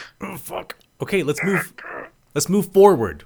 We have someone not super important, but we have someone that dies coming up. Do we know who it is that dies? Yeah, the director of the film. Director. Yeah, the director of the film that Chris is the main actress of. Yeah. And that involves Lieutenant Kinderman. What's his nuts? Kinderman. Lieutenant Kinderman. So basically the basic package is who is the woman? Is that a caretaker or a babysitter? Like, who is that woman? Yes, there is a maid, a butler, and a nanny. Okay, so the nanny leaves and gets the director to sub in for her while she goes off to do whatever she wants to do, and this guy ends pick up medicine for Reagan. For Reagan, right? And so it was good natured. Yes. And director guy ends up getting murdered in a very peculiar way, which causes a lot of confusion. Because how does this guy end up at the bottom of the stairs? And his head is twisted with his head backwards. Twisted around backwards. It's really confusing because she's a small girl and it doesn't make sense.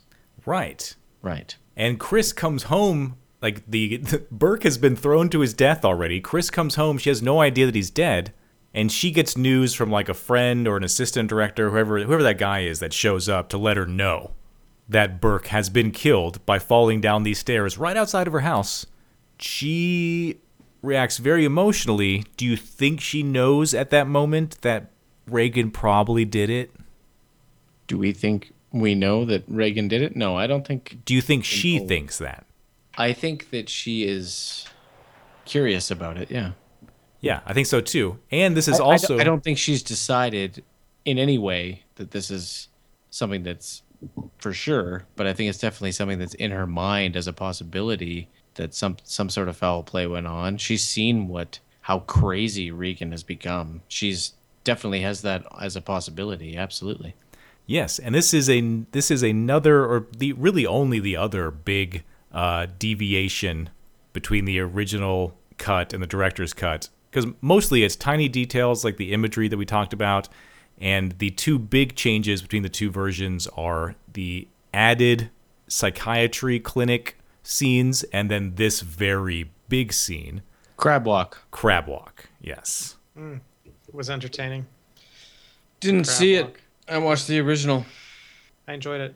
That's right. The reason that it wasn't included by the director in the first place was that he thought it was too much like demonic exposure too early. I agree with that. What do you think, Andrew? I think that it was one of the more creepy scenes, and it wasn't the actual walk. It was the blood coming out of her mouth.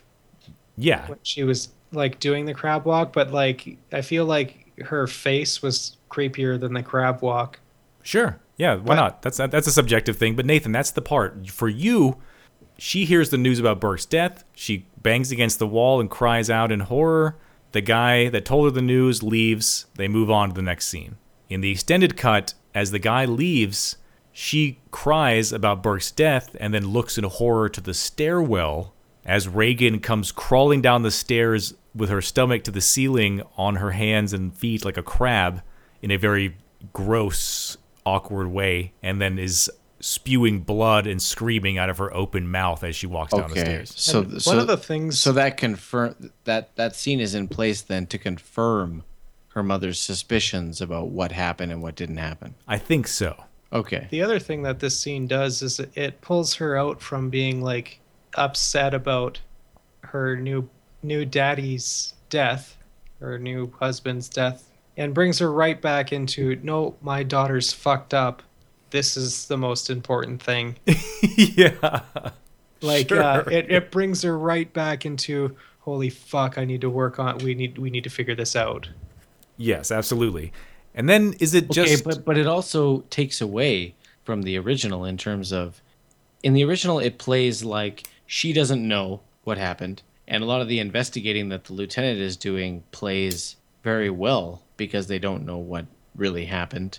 I would argue that the crab walk, giving certainty to the mother about what happened, takes away from the lieutenant's... I don't think the mother's thinking about it anymore after the crab walk. No, that's what I'm saying. Yeah. Your misunderstanding is that the crab walk gives certainty to the mother, okay? And that certainty, from an audience perspective, takes away from what the lieutenant is doing. Because I really enjoyed the lieutenant. I don't know if you guys enjoyed him. I did. He had a great, relaxed, like, investigative strategy. Yes, or but also purpose. like a shady tone that fit with the film. Yeah, but he was very comfortable in how he approached his investigative techniques, and he just like when he talked to Father Karras, Just wanted to take him to a movie. yeah, he's very Yeah. I like him. I think he would work really well in some old school detective movie.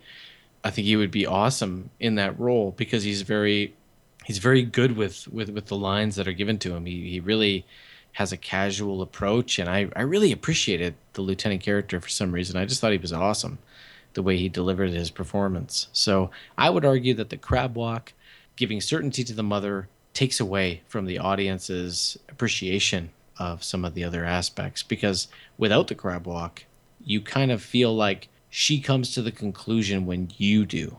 Like you have certainty over the fact that Regan killed this guy, because you don't know. Without the crab walk, you don't know. All they have is the detective saying this guy fell down the stairs when he was drunk, and they leave it like that, and they don't really tell you that his head was turned around on his body until the end of the scene with the lieutenant and Father Karras. And at that point, you're like, oh shit, Regan is responsible. But even then, it's a suspicion. And it feels like your suspicion is reciprocated by the mother until she comes to the realization, or she comes to the point where she says, yeah, she murdered that guy, and you're willing to accept it at that point. And it just has this consistency and this quality to it that I think is maybe... And this speaks to the whole comment you're making, Daniel, where you were trying to manipulate me, is that the original is closer to a 3 because it doesn't try to force feed you the information. A lot of movies make the mistake of trying to shove shit down your throat, and that's probably why they meant to keep it out. I feel bad for the actress that did the crab walk, because she had to do it. Yeah, she did it in 1973 or 72 or whenever they filmed it, and then doesn't even get to see it in the theater or get any recognition for 25 years. Yeah. She's like, she did all this work, and it was like this crazy fucked up scene. She tells all their friends, and they cut it. Yeah. And then 25 years later, they probably get together. And that was a great crab walk. I mean, who was it? Was she even alive? That would be tragic. I'd have to look into that. But here's the thing between the two versions, which is that if I was in 1973 and I was looking on paper, the two different versions, I would agree with the director, hands down, his version. Seeing it portrayed after the fact, it's sort of a wash. I might still lean towards the original, but it's nowhere near all the issues that you have with it, Nathan. I don't think you would have them if you actually saw it. They seem more heavy-handed on paper than they do in portrayal. But you're right. It is a little bit too much too soon, because the real thing that puts everything into context for the mother without including the spider walk or the crab walk is the neck-turning crucifix scene. Mm-hmm. That's in the original. Yes. You know what I'm talking about. Lieutenant Kinderman has been walking around investigating people. He knows something's weird. He's just not sure what it is. He takes his schmooze over to Chris's house. He has a little if you like Kinderman, then you must have liked that scene as well, where she obviously wants him to leave, and he's not even drinking the coffee that he's been offered. And when she asks him if he wants another cup, he's like, yeah. And she's fucking he handles himself irritated. very well, though. Yeah, but she's so mad that she has to make that second drink. It was obviously a formality, and she wanted him not to take it, and he took it. And then he wanted her to give him an autograph when it was time for him to leave, after he's already noticed that one of Reagan's clay animal figurines that he found at the bottom of the stairs next to the dead body is also on the windowsill in Chris's house. He wants an autograph from her, and he tries to lie and say it's for his daughter, and he can't even think of a fake daughter name to give her when she asks who it is, and he has to admit that it's just for him. He's got a great little laugh there, too. But even then, I feel like he's very well aware of what he's doing. That, yes, he already communicates to Father Karras that he's a big movie buff, and that's fine.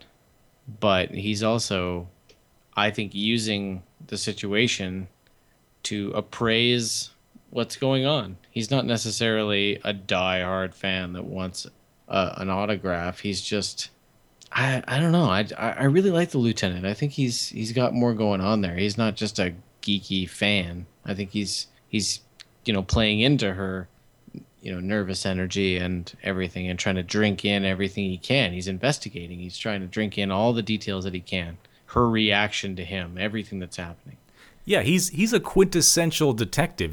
Through the few lines in this movie that he has, they show that he's the kind of guy that asks questions only to things he already knows the answers to.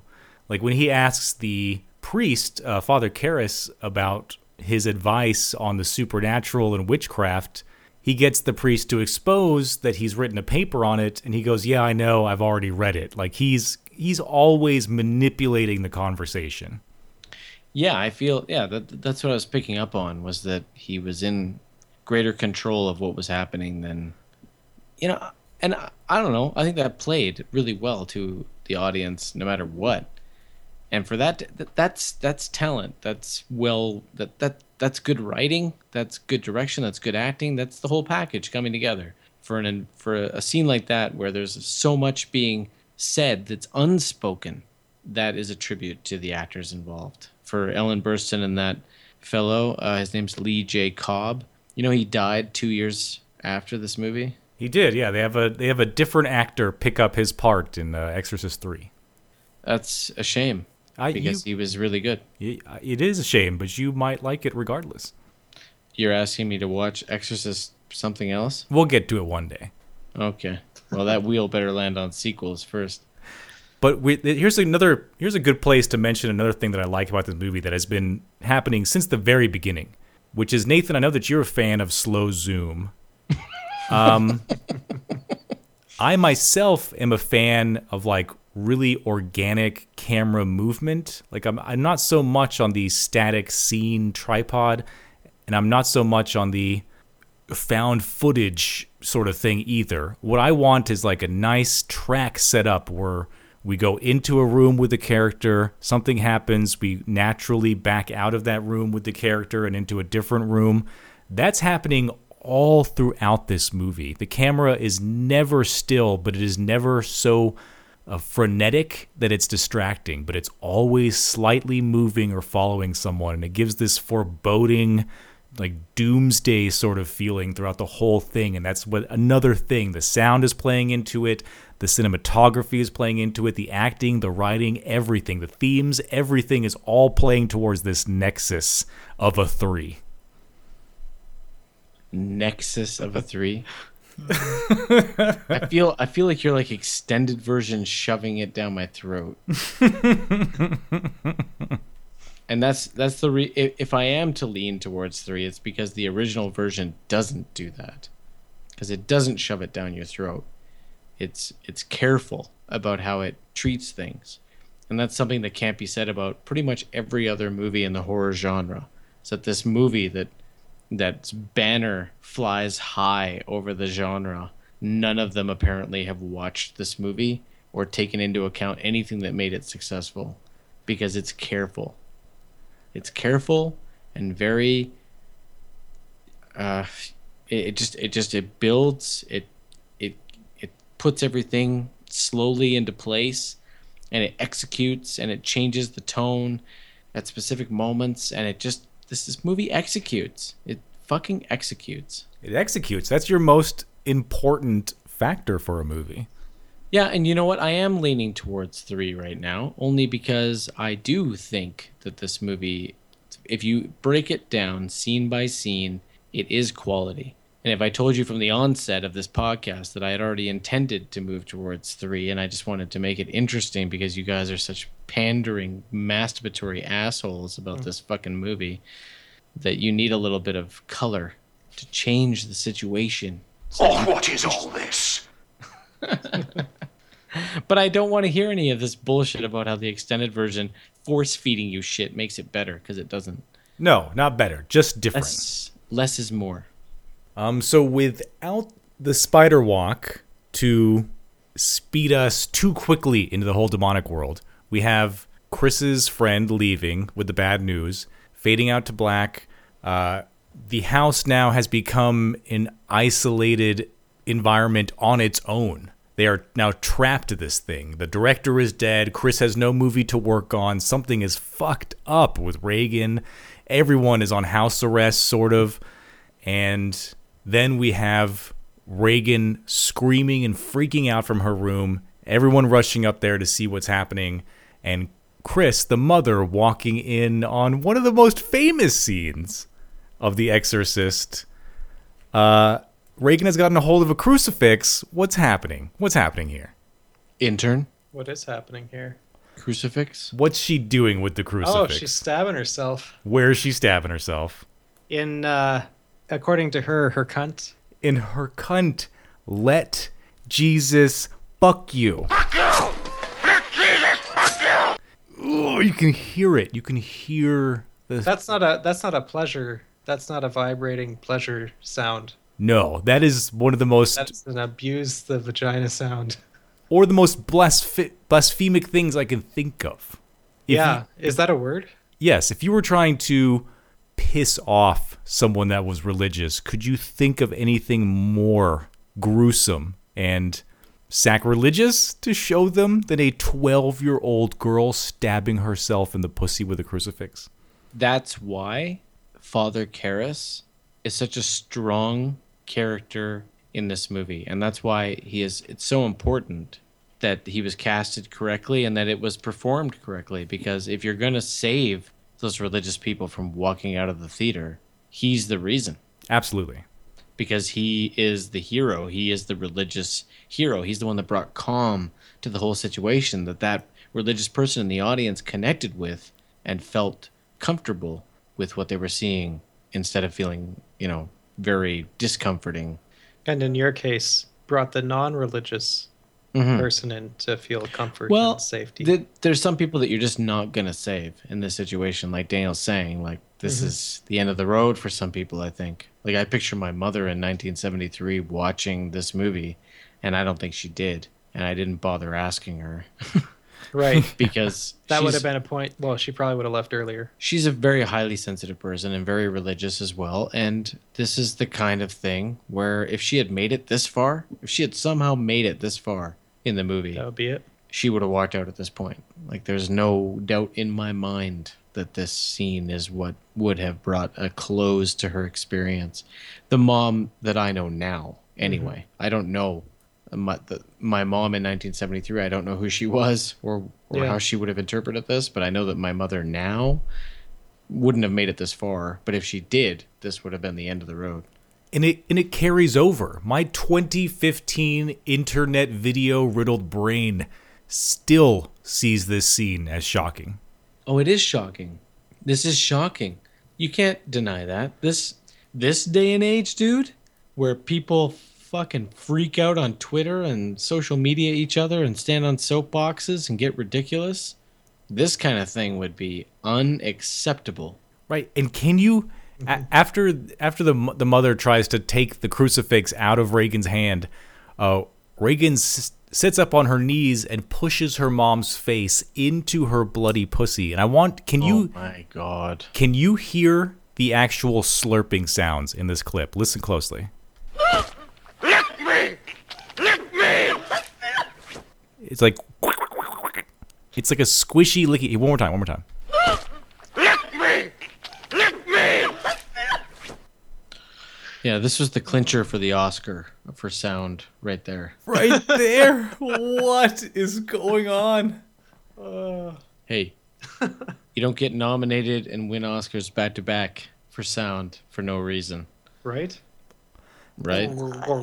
Hey, it's disgusting, right? This is meant to be shocking. This is meant to... It is. But it's like what I was saying before. Okay, she comes down, she pees, beat change, intensity change. Oh my fucking God, we're dealing with real fucking shit here.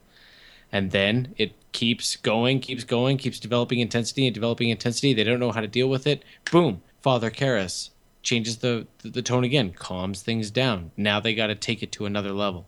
And this is that level. And this is them building that. Yeah. Mm-hmm. The beat doesn't change for me in my whole beat theory that I'm bringing. This isn't a beat. This is just them reestablishing the other side of it. No, it's a final escalation, and it's all done so well with all the random objects in the room flying all over the place, furniture being dragged across the room, her stabbing herself with the crucifix, shoving her mom's face into her bloody pussy, throwing her mom to the ground, closing the door off and really terrifying her mom. All this plays out so well, and Nathan, Friedkin is doing something in this movie that I don't think is technically allowed anymore, but it is something that I feel, personally, is crucial to making a really impactful horror film, which is that you do guerrilla directing. You give your actors the wrong cues so that when you scare them with a loud noise, you truly scare them. You shoot off guns on set without warning to get impact reactions from people. You're talking like SAG union regulations? Yes. Friedkin is doing all this stuff throughout this movie. He is purposely terrifying his actors to their own dismay. A lot of them do not like him to this day because he did crazy shit to them, like shot guns off behind their head and crazy shit like that. I bet you Burstyn wasn't one of them. Maybe, yeah, probably not. I don't think Karras, Jason Miller, I don't think he likes Friedkin because of a lot of these tactics, because he's more of a stage actor type. But he was doing this, and I feel like that's necessary for movies like this. Well, there's the kind of actor that would respond to that experience and say, "Wow, like we just went somewhere together." Mm-hmm. Yes. And there's the actor that will respond to that with, Why did you just do that to me? Yeah. You know, and there's a really fine line. And I don't think that Burstyn's one of those. If anyone who's seen Requiem for a Dream, holy shit, yeah. And The Exorcist will say, wow, like Ellen Burstyn is probably the kind of actress that would have said, look what we just did together. Mm-hmm. Absolutely. Yeah, in this scene where she gets her face shoved down there and she gets smacked in the face and thrown to the ground, I think she bruised or broke her coccyx because they had a rope rigging that pulled her to the ground really fast. And they just include all that pain in the scene and everything. So like these are the type of things you could get away with back then that you can't anymore. So it's testament to say, can a movie like this even be made today? No, absolutely not.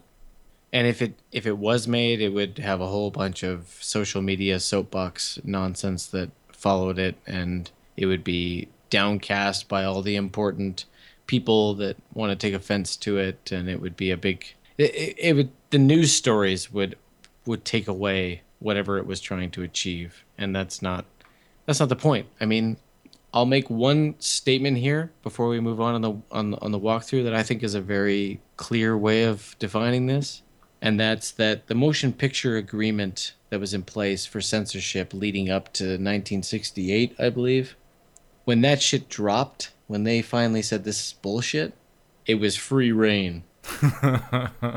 And the 70s are a very special time where they did a lot of crazy shit and got away with a lot of crazy shit and made a lot of great steps forward. And I don't think they really reined that in until the mid to late 80s when they was like, okay, whoa. Like, what the fuck are we doing? Let's start putting rules on this. And the cycle continued again. And right now we're in a very censored time frame. Yeah, somewhere in like 87, they were like, what do you mean we can't kill animals on screen anymore? Yeah. Well, it's a very weird place right now because the censorship has been desensitized to the point where everyone out there in the world is so desensitized and can go on the internet and watch any fucked up shit they want to. But at the same time, everyone else is standing on soapboxes and being offended at whatever comes their way that has a slight, offensive trait to it. So it's a very bizarre world we live in right now where it's a censored, anti-censored, like tightrope act that's going on right now. So now that we're on a strict decline now. We are going in for the finish, the long finish. This whole third act is a finish. It is all the exorcism of Regan MacNeil. Father Karras is on board. He's been investigating this case the entire time. He's been gathering evidence, which he presents to the church. She can speak fluently in backwards English. It burns! Oh, it burns! Oh!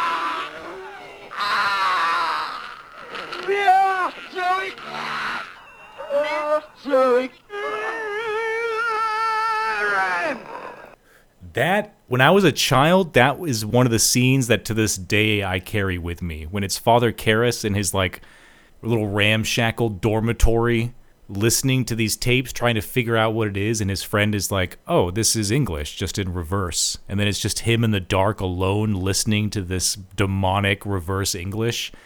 That really scared me as a kid. And this is another reason why I push back towards 3 and why I join you gentlemen on that podium for this movie. The note that I have here is The Exorcist has a patience that horror movies are afraid to have. Yeah. That's because when you reach this kind of intensity, it's very difficult to appreciate that you've reached that intensity and to relish in it, to slow it down and take a breath and just allow it to establish itself. I think when you reach this kind of intensity, horror movies are so quick to, throw it in your face or just, splash around in it, and it doesn't work. It's not. There's a reason why this movie is a banner flying above the rest of the genre, and that's because it does things like this. It reaches that intensity and it stays patient. It relishes it. And we get this like interesting. There's a conversation between Father Karras and another, diocese within the church, where he's like, yes, we've looked at your evidence. It definitely appears that there is a possession happening here. We do, even though we don't see this very often, we do have someone who's experienced this recently. We're going to call him in for support. And now it's up to Father Karras. He is waiting on support from Father Merrin, but in the meantime, he's gone to the house. He's spoken with the mother. They're all prepared for the events that are to follow. And what a portal into a different realm Regan's room has become at this point in the movie. Like, the rest of the house stays the same sort of 70s upper middle class rich home that you'd expect, but as soon as anyone who was always hesitant when they open the door to her room opens the door to her room, it is truly below freezing, different feeling, dark. This is the next beat for me in terms of my interpretation of this movie. When Merrin shows up. Yes, with the iconic scene of him exiting the taxi in front of the house. When the guy that this movie started with, the guy that was in the middle of northern Iraq, pulling relics out of the ground, shows up, and they've already positioned him as this guy that 10 years ago spent 6 weeks battling this epic exorcism. When this guy shows up, you get another jump because, Father Karras came in and calmed things down.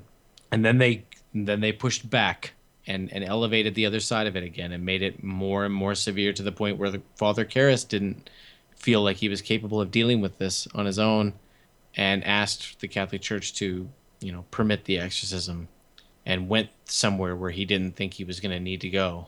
And then again, this iconic figure shows up to calm things down again, or at least you feel a shift in tone. You feel a shift in confidence from the point that, okay, he's here now.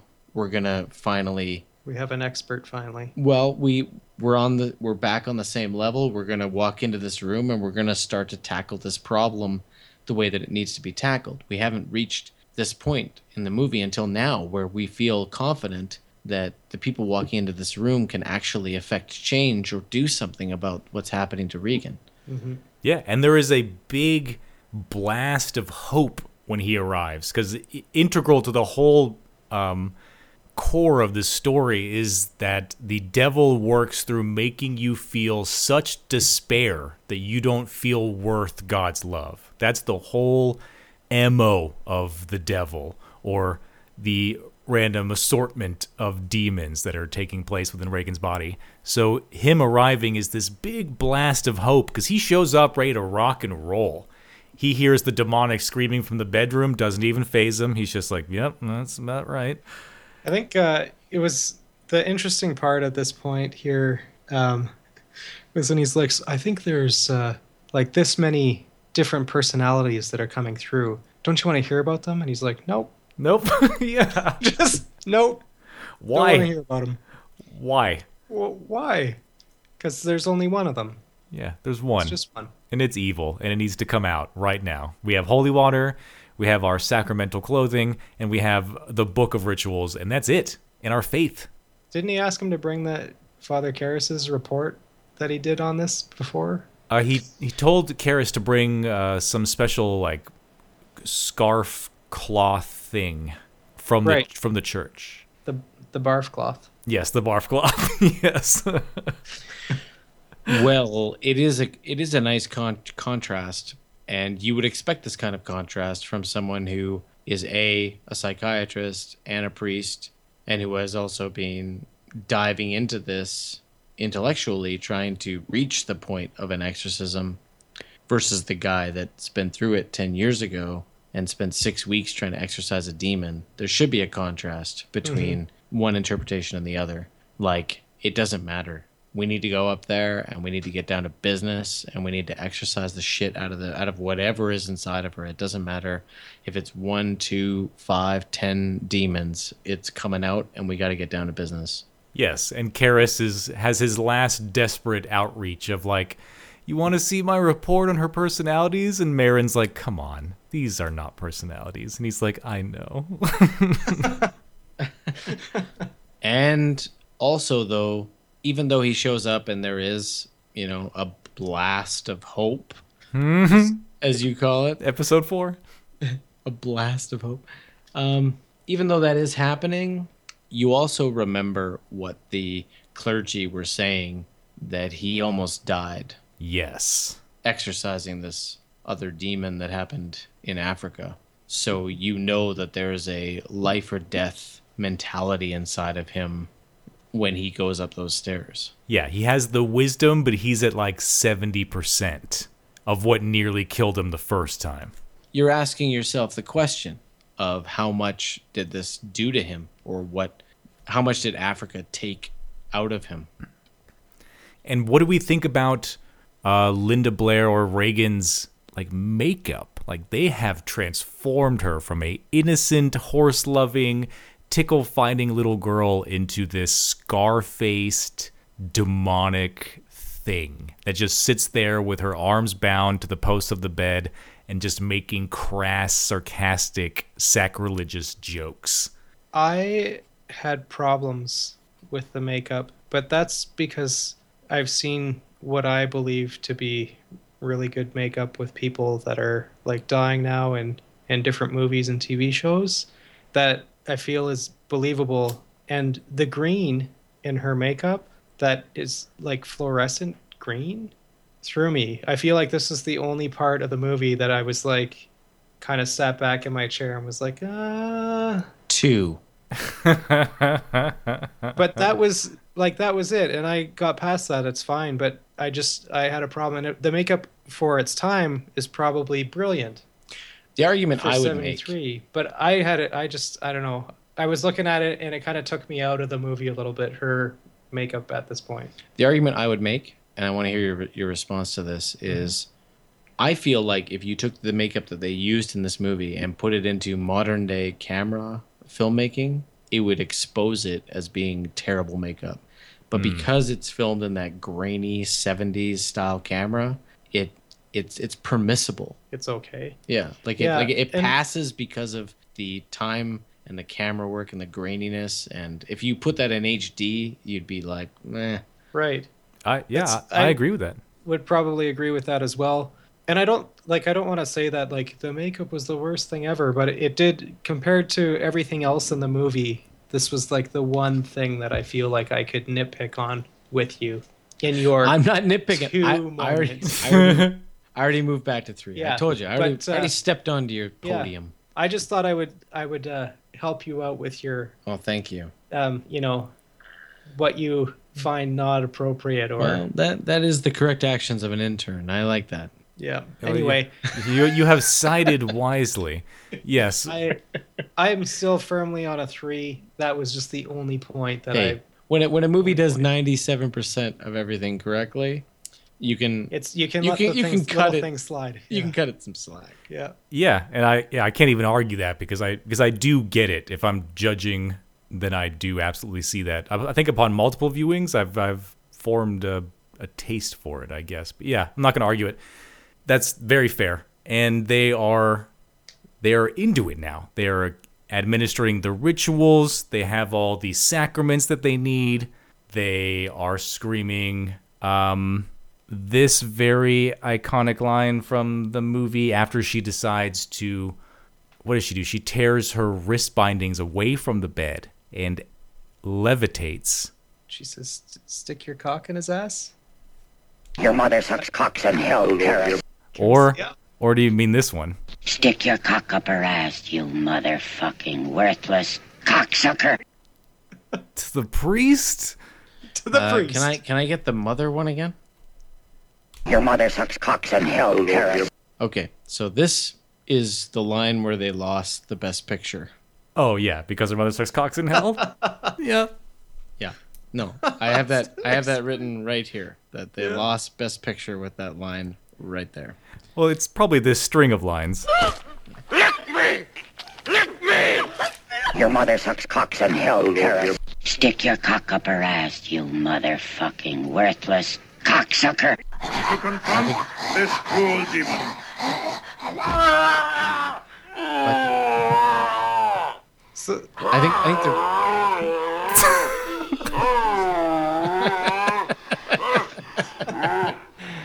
think the okay. I think the reason why I have your mother sucks cocks in hell as the line is because it's the first one that comes out in that scene. Yeah. Oh, it must be in the extended one then. Oh, That has, right before that, she tells Karis to stick his cock up Marin's ass. Yeah, I don't remember that line. So that's, I mean, and we're basing this off the original because that's what they evaluated for the Academy Awards. But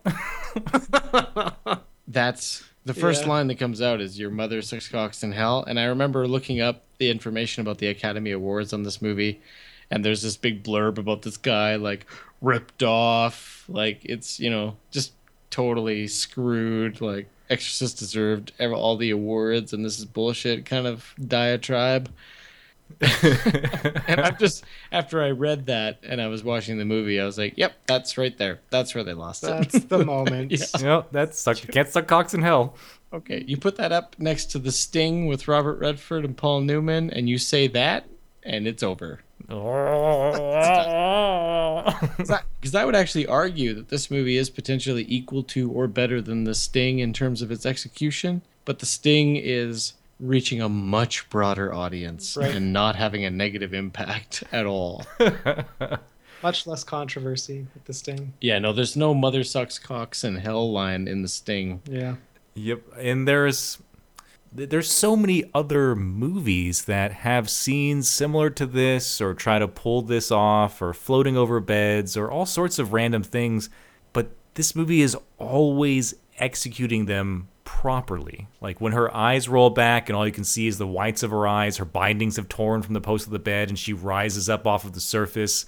The two of them go into their famous Power of Christ compels you speech where they just repeat it over and over again. They're tossing holy water on her and it's stripping flesh off of her legs. It all could have been so cheesy and it's not. And I want to take a step back here because we just missed the part that I thought was the creepiest part of this whole movie. And it was the writing on her stomach. Oh, right. Helped me. Yeah. When that came out, I don't know why, but that was like the one scene that I was like, fuck, that's creepy for me with everything else. But I feel like they did it and it was very well done for me just because everything else happened and I was like, that's weird. But when did that happen though? So I have it in the notes right before the Your Mother Sucks Cock and Hell Karis. So it was probably actually the time. It's before Marin arrives. Karis is sort of like keeping vital signs on her. That's what I thought. I thought that was right before Marin became involved. Yes, and he lifts her shirt up and it's freezing cold in the room, which is real. Yeah. That room is actually that freezing cold the whole time. They didn't want any special effects for the breath. And she has nothing left. She has no control over her body, so that all she can do is scar her own flesh to send a message. Well, this had an impact on Linda Blair for the rest of her life, did it not? Yeah, it did. Yeah, for sure. Flimsy nightgown, and in a refrigerated room for how many takes of crazy makeup-laden scenes? I don't know. Yes. Constantly battling pneumonia, not to mention what this movie did to her career. When you play a role this well, no one sees you as anything else. I'm going to argue that in a minute. Well, because the voice actor had the impact. So I don't know that you can nominate her for an Oscar without nominating her, subbed-in voice as well. I think that's bullshit. You know what she did? Your canting daughter. Yeah, that is a point of contention. But let's get through the plot of this movie, because we're almost done. We're almost done. They've brought her down to the bed. They've calmed down the body. They've calmed down the demons, presumably, within her. And then this, for whatever reason, I can't fully explain it. I'm sure it stands on its own, but I don't know if you'll share the impact it had on me. This is one of my favorite scenes in movies ever. There's a handful of scenes that are in The Thing, my other favorite horror movie of all time. But the scene where she's on the bed and the light is cast up from below and we see the statue of what we learn in the later films is Pazuzu. Right now, all we know it's with the statue that Marin saw when he was in Iraq of the big demon with the wings and she's on the bed writhing and reaching up to the sky and the light is cast and there's smoke. That scene is so beautiful to me. I don't know what it is. It's stuck in my 10-year-old brain and it has never left. It still gives me goosebumps when I see it today. You're not going to like what I have to say about it. Intern? Well, let's hear what you have to say about it. Just wanted to give you an opportunity before I trash it. Go ahead. I thought it was, and this may be because I didn't see the extended version. Maybe I'm missing something, but I thought it was a shameful plug of what happened at the very beginning of the movie. You're completely disconnected with Father Merrin. You don't know anything about him. You're not connected to the character at all. His whole sucked-in vision is driven by the sound editor of this statue. You don't know anything about the statue. You don't know what it means. This is shamefully trying to connect that to this without any sort of exposition leading you towards that conclusion. This is totally out of place, and it feels completely disconnected from the entire movie, in my opinion. So for you to connect to it as a 10-year-old means you were potentially a stupid 10-year-old. No, for me, the only thing that gives a physical appearance to pure evil in the movie is that statue. Marin sees it at the beginning. He has the miniature version that he finds the head of at his dig that incites him to be so scared as to retreat back to the Americas. And when it finally appears here with her reaching up into it with the light and the smoke and everything, it is like the breaking point. They have finally pulled this demon out enough, and here's the metaphorical representation or the hallucination of that act happening. Maybe in Father Marin's perspective only. Maybe. Yeah, maybe. I hadn't thought of it that way, but sure. But that's how I would view it. Intern, you're giving a rare opportunity to decide, to choose between us. You guys aren't going to like this. He hates both of our answers. No, I don't even remember. I can't even remember it. So I don't know what's going on here, but I must have been totally into. That's why he's the intern. Yeah. No, I don't give a shit. That's not something I give a shit about. Okay. So you're movie. You're with me? Don't give a shit. I'm not with anyone. I don't care. It's not important or unimportant. Okay, let's move on. Okay. It's really disappointing. Yeah. Yeah, because there's only two final steps here. We finally have reached some sort of milestone in the ritual. It's time for a break, regather, regroup. This is why I think that what you're saying, if I am to engage it, is purely from Father Marin's perspective. Because this is if this is truly the devil that has possessed this young girl, then, this is not about the ultimate evil coming out of her. They do not succeed. Father Marin does not succeed. No, he does not. Doesn't succeed. In pulling this demon or this devil out of this girl. So for him, for that to be any sort of factor here it makes no sense to me. This is this is a tribute to how powerful the devil is. That's what makes the ending of this movie so triumphant, is that it does take ultimate personal sacrifice to end this, to pull this devil out of her. It takes ultimate sacrifice. It does. And that is the point in the movie in which Father Karras finds a shortcut that Father Merrin was either unaware of or unwilling to take. Because for him, this is a breaking point. He's thinking this is going to be a weeks-long venture.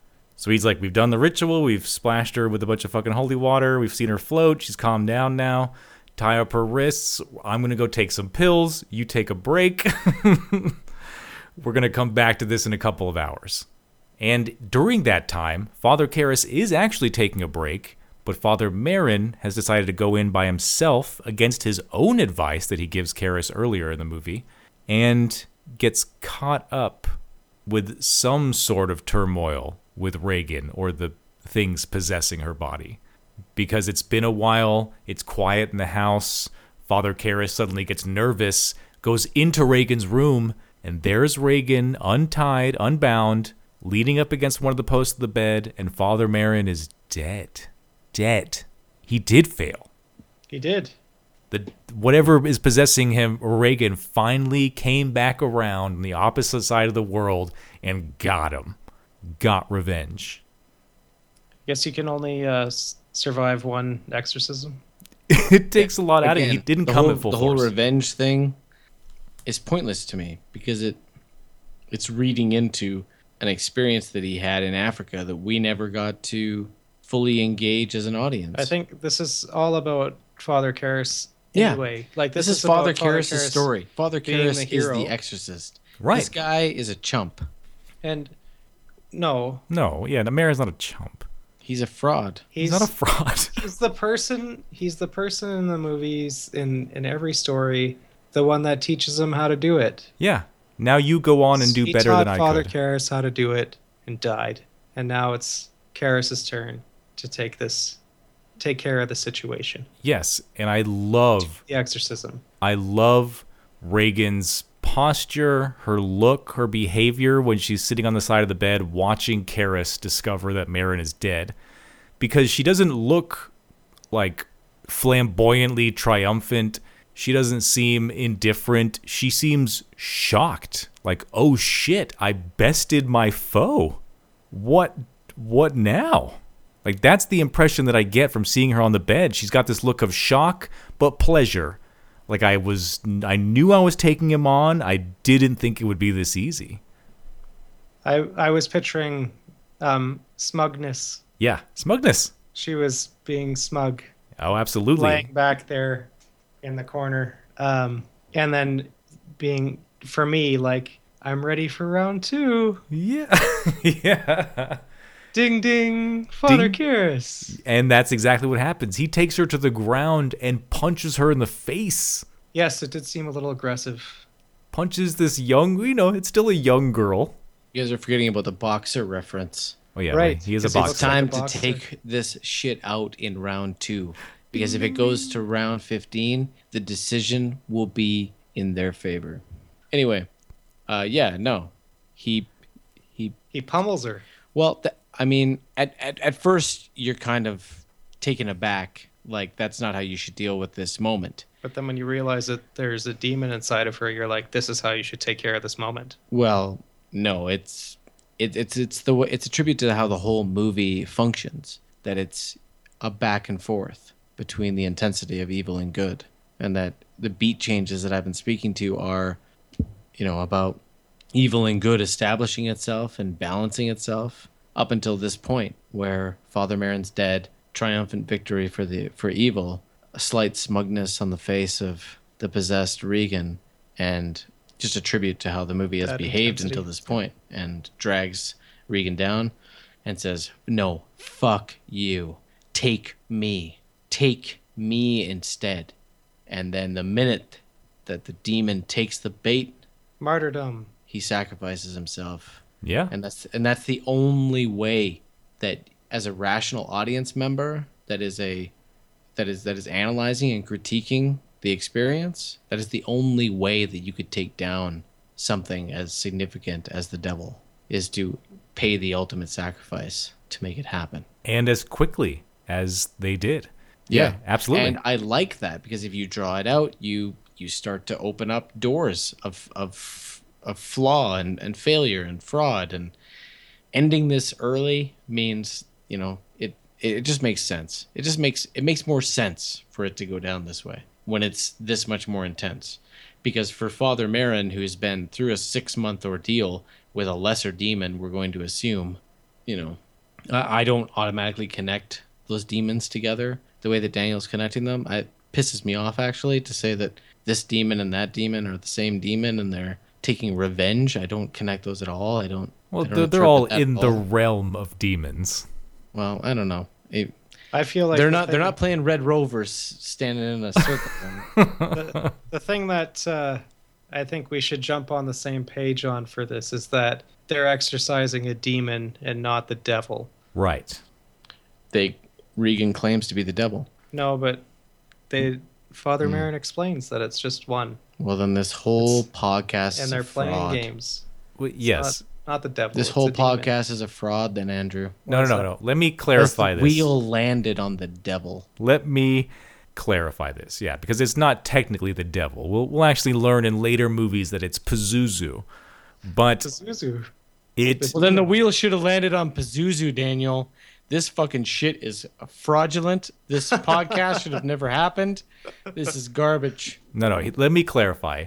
In much the same way that all angels are of God and are God at the same time, so the same goes for demons. They are all of the devil and the devil at the same time.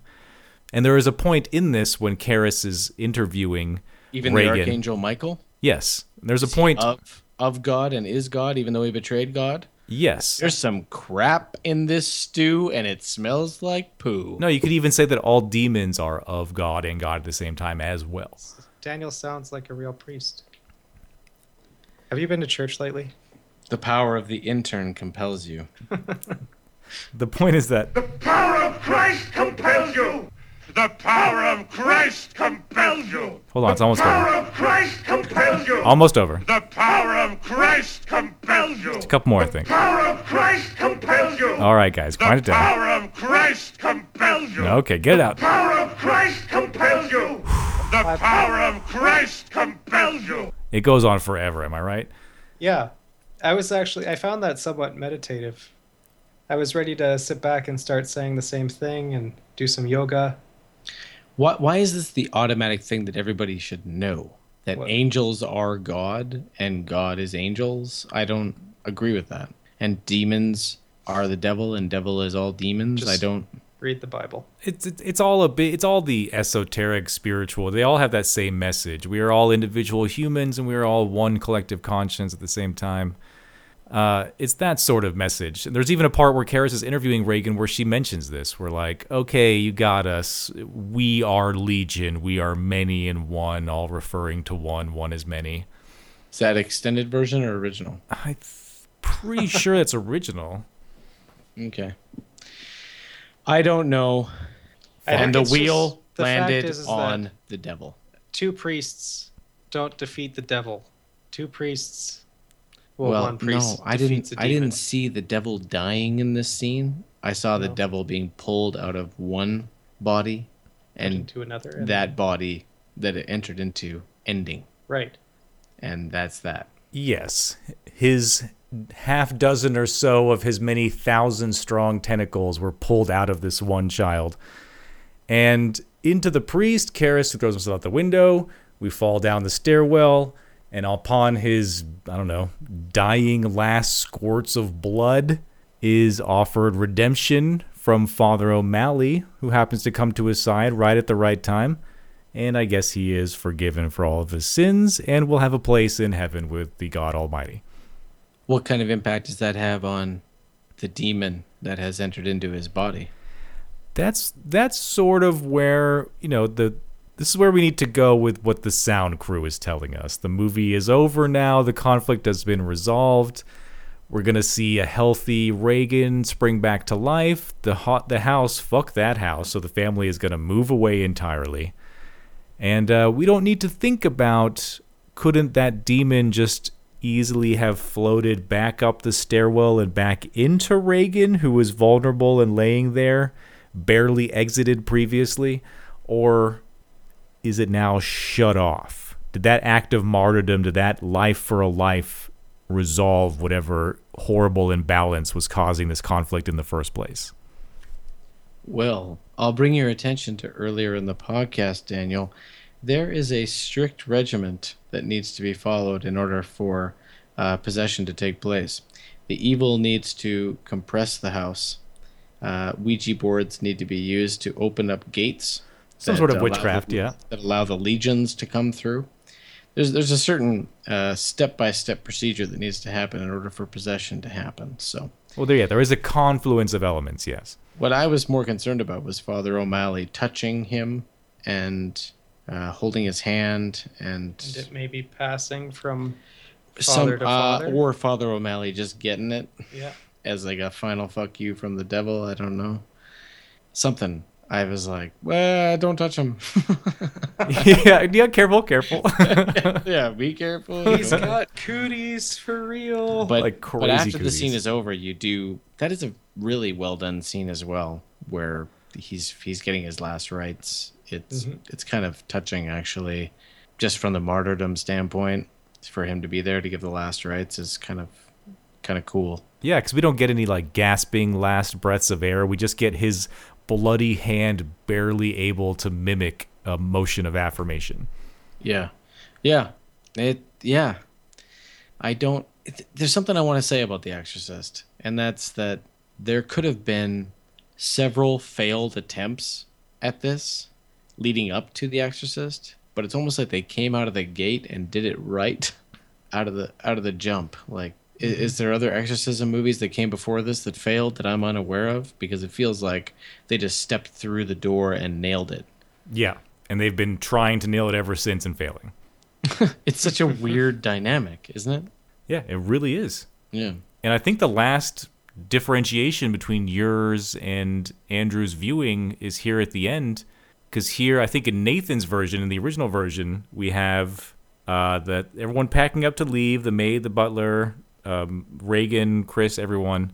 And then at the last moment, Father O'Malley is there to sort of see them off. And then Chris stops the car and hands the necklace that Father Karras was wearing, like a saint protection necklace or whatever, gives it to Father O'Malley, who takes it, thankfully, and they drive off into the horizon. And then in Andrew's version, I think it's a little bit different than that, isn't it? Yeah, so the detective swings by. Lieutenant Kinderman. Lieutenant Kinderman, and he talks with the other priests, and then he tells them that they should go watch a movie, some cinema. And the priest gives them the same response that Father Karras did earlier. He blows them off. Priests watch a lot of movies. Yeah. Yeah, so which ending is better? Is it better to just to reflect upon what just happened and just deal with the fact that they're moving on to a different part of their life and hopefully demons won't follow them, or to end on a little bit of a joke? No, I think they should have not done my ending. Yes, that's the one part I agree. I like the original ending much better. The other things they've added or taken away from the extended cut, they all work relatively well, but the ending I found very weird. Yeah, I feel like I would have liked the ending more if that didn't happen, actually. We may never see us be so circle jerk about a movie like this on 100 Lunatics again. So if you found it boring to watch us just reconfirm how great everything is, don't worry. I doubt we'll ever be on the same page again. But I'm sticking with my 3. Andrew? I'm going to say I'm sticking with a 3, so much so that I learned the music on my ukulele when I was done watching this movie. I wanted to make a comment about the music. It's so good. That the musical score, the dun dun dun dun dun dun dun, that belongs in a movie like Halloween and has no place in a movie like The Exorcist. No? They use that song twice in the original version throughout the entire movie. Yep. And it seems out of place and awkward. Oh. And I cast that whole thing aside. and pay tribute to the rest of the sound and music going on aside from the theme song. So you learned whatever you learned on the ukulele For in nothing? vain. I don't care. I like it. Nothing. I still like it. Okay. Andrew, It sounds like the Halloween theme song as well. All right, fair enough. But I enjoyed it. 3. 3. And then Nathan. I'm moving from a 2 to a 3. I really was at a 3 at the beginning, but I knew that this was going to be a big circle jerk, so I thought I'd try and make it interesting. And I feel that I helped this podcast entertain you. Well done, gentlemen. We're done here. Let's move on.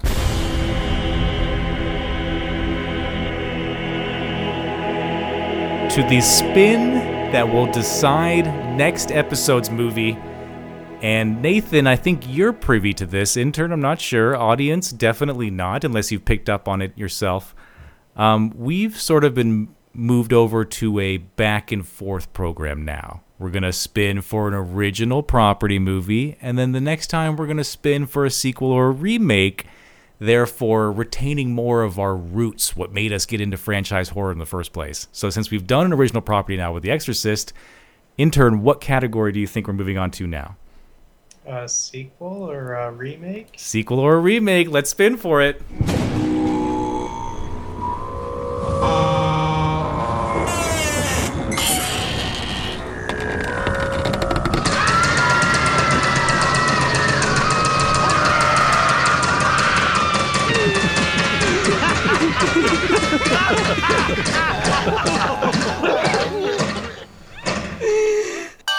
The category is sequels and remakes. You will be watching Night of the Demons 2.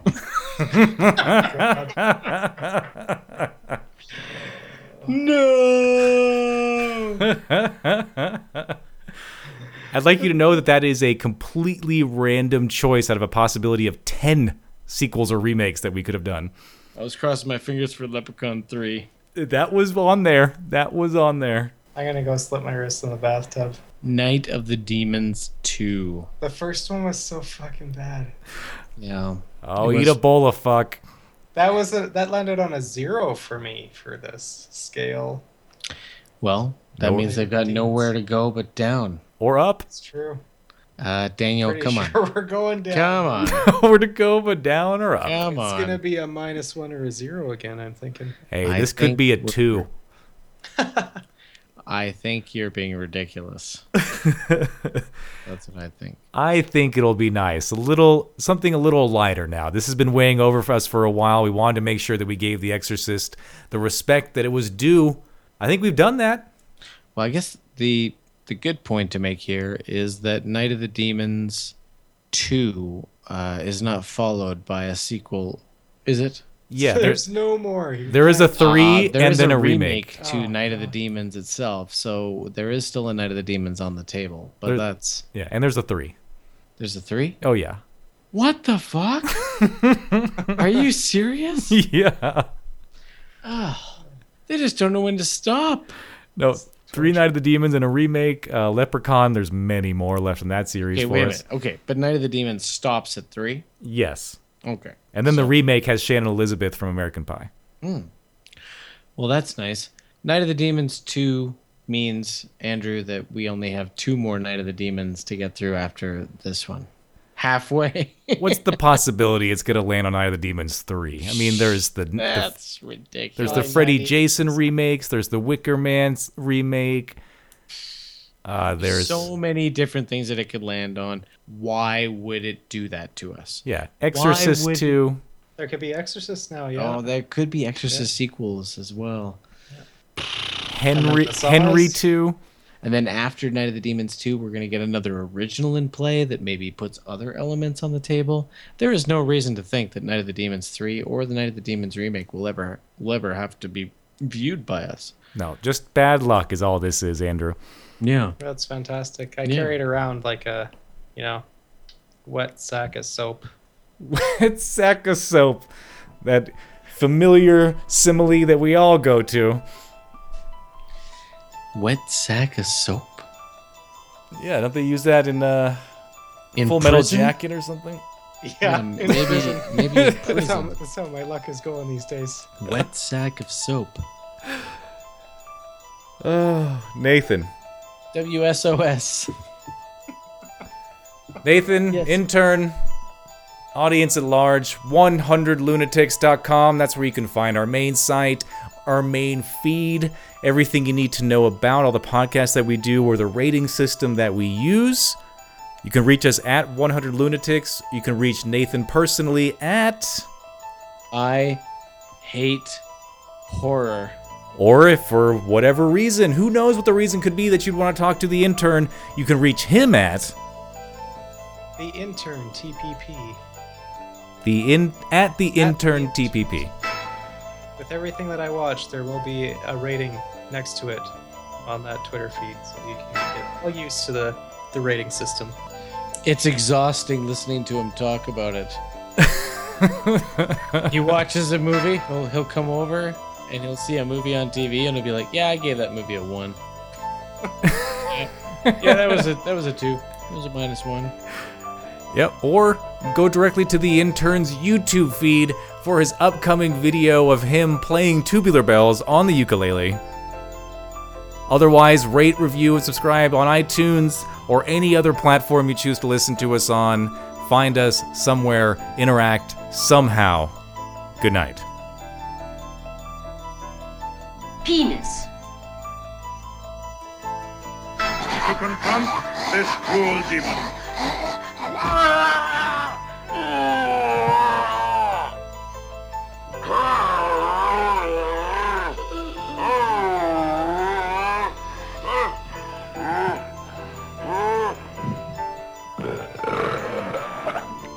The power of Christ compels you! The power of Christ compels you!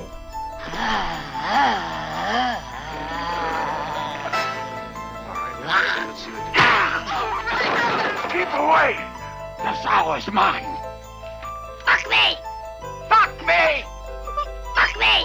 What an excellent day for an exorcism. Did you do that? Fuck you! Fuck Jesus! Fuck you!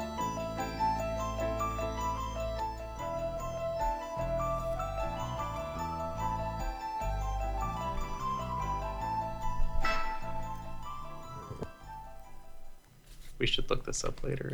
You can look it up. You can look it up and you can verify that I'm right and then you can apologize to me, intern. I won't. You Well, will. I'll look it up, but I on won't air, apologize. you will apologize to me. Okay, so that fight's over, Daniel. Carry on. I'd rather be dead than your slave.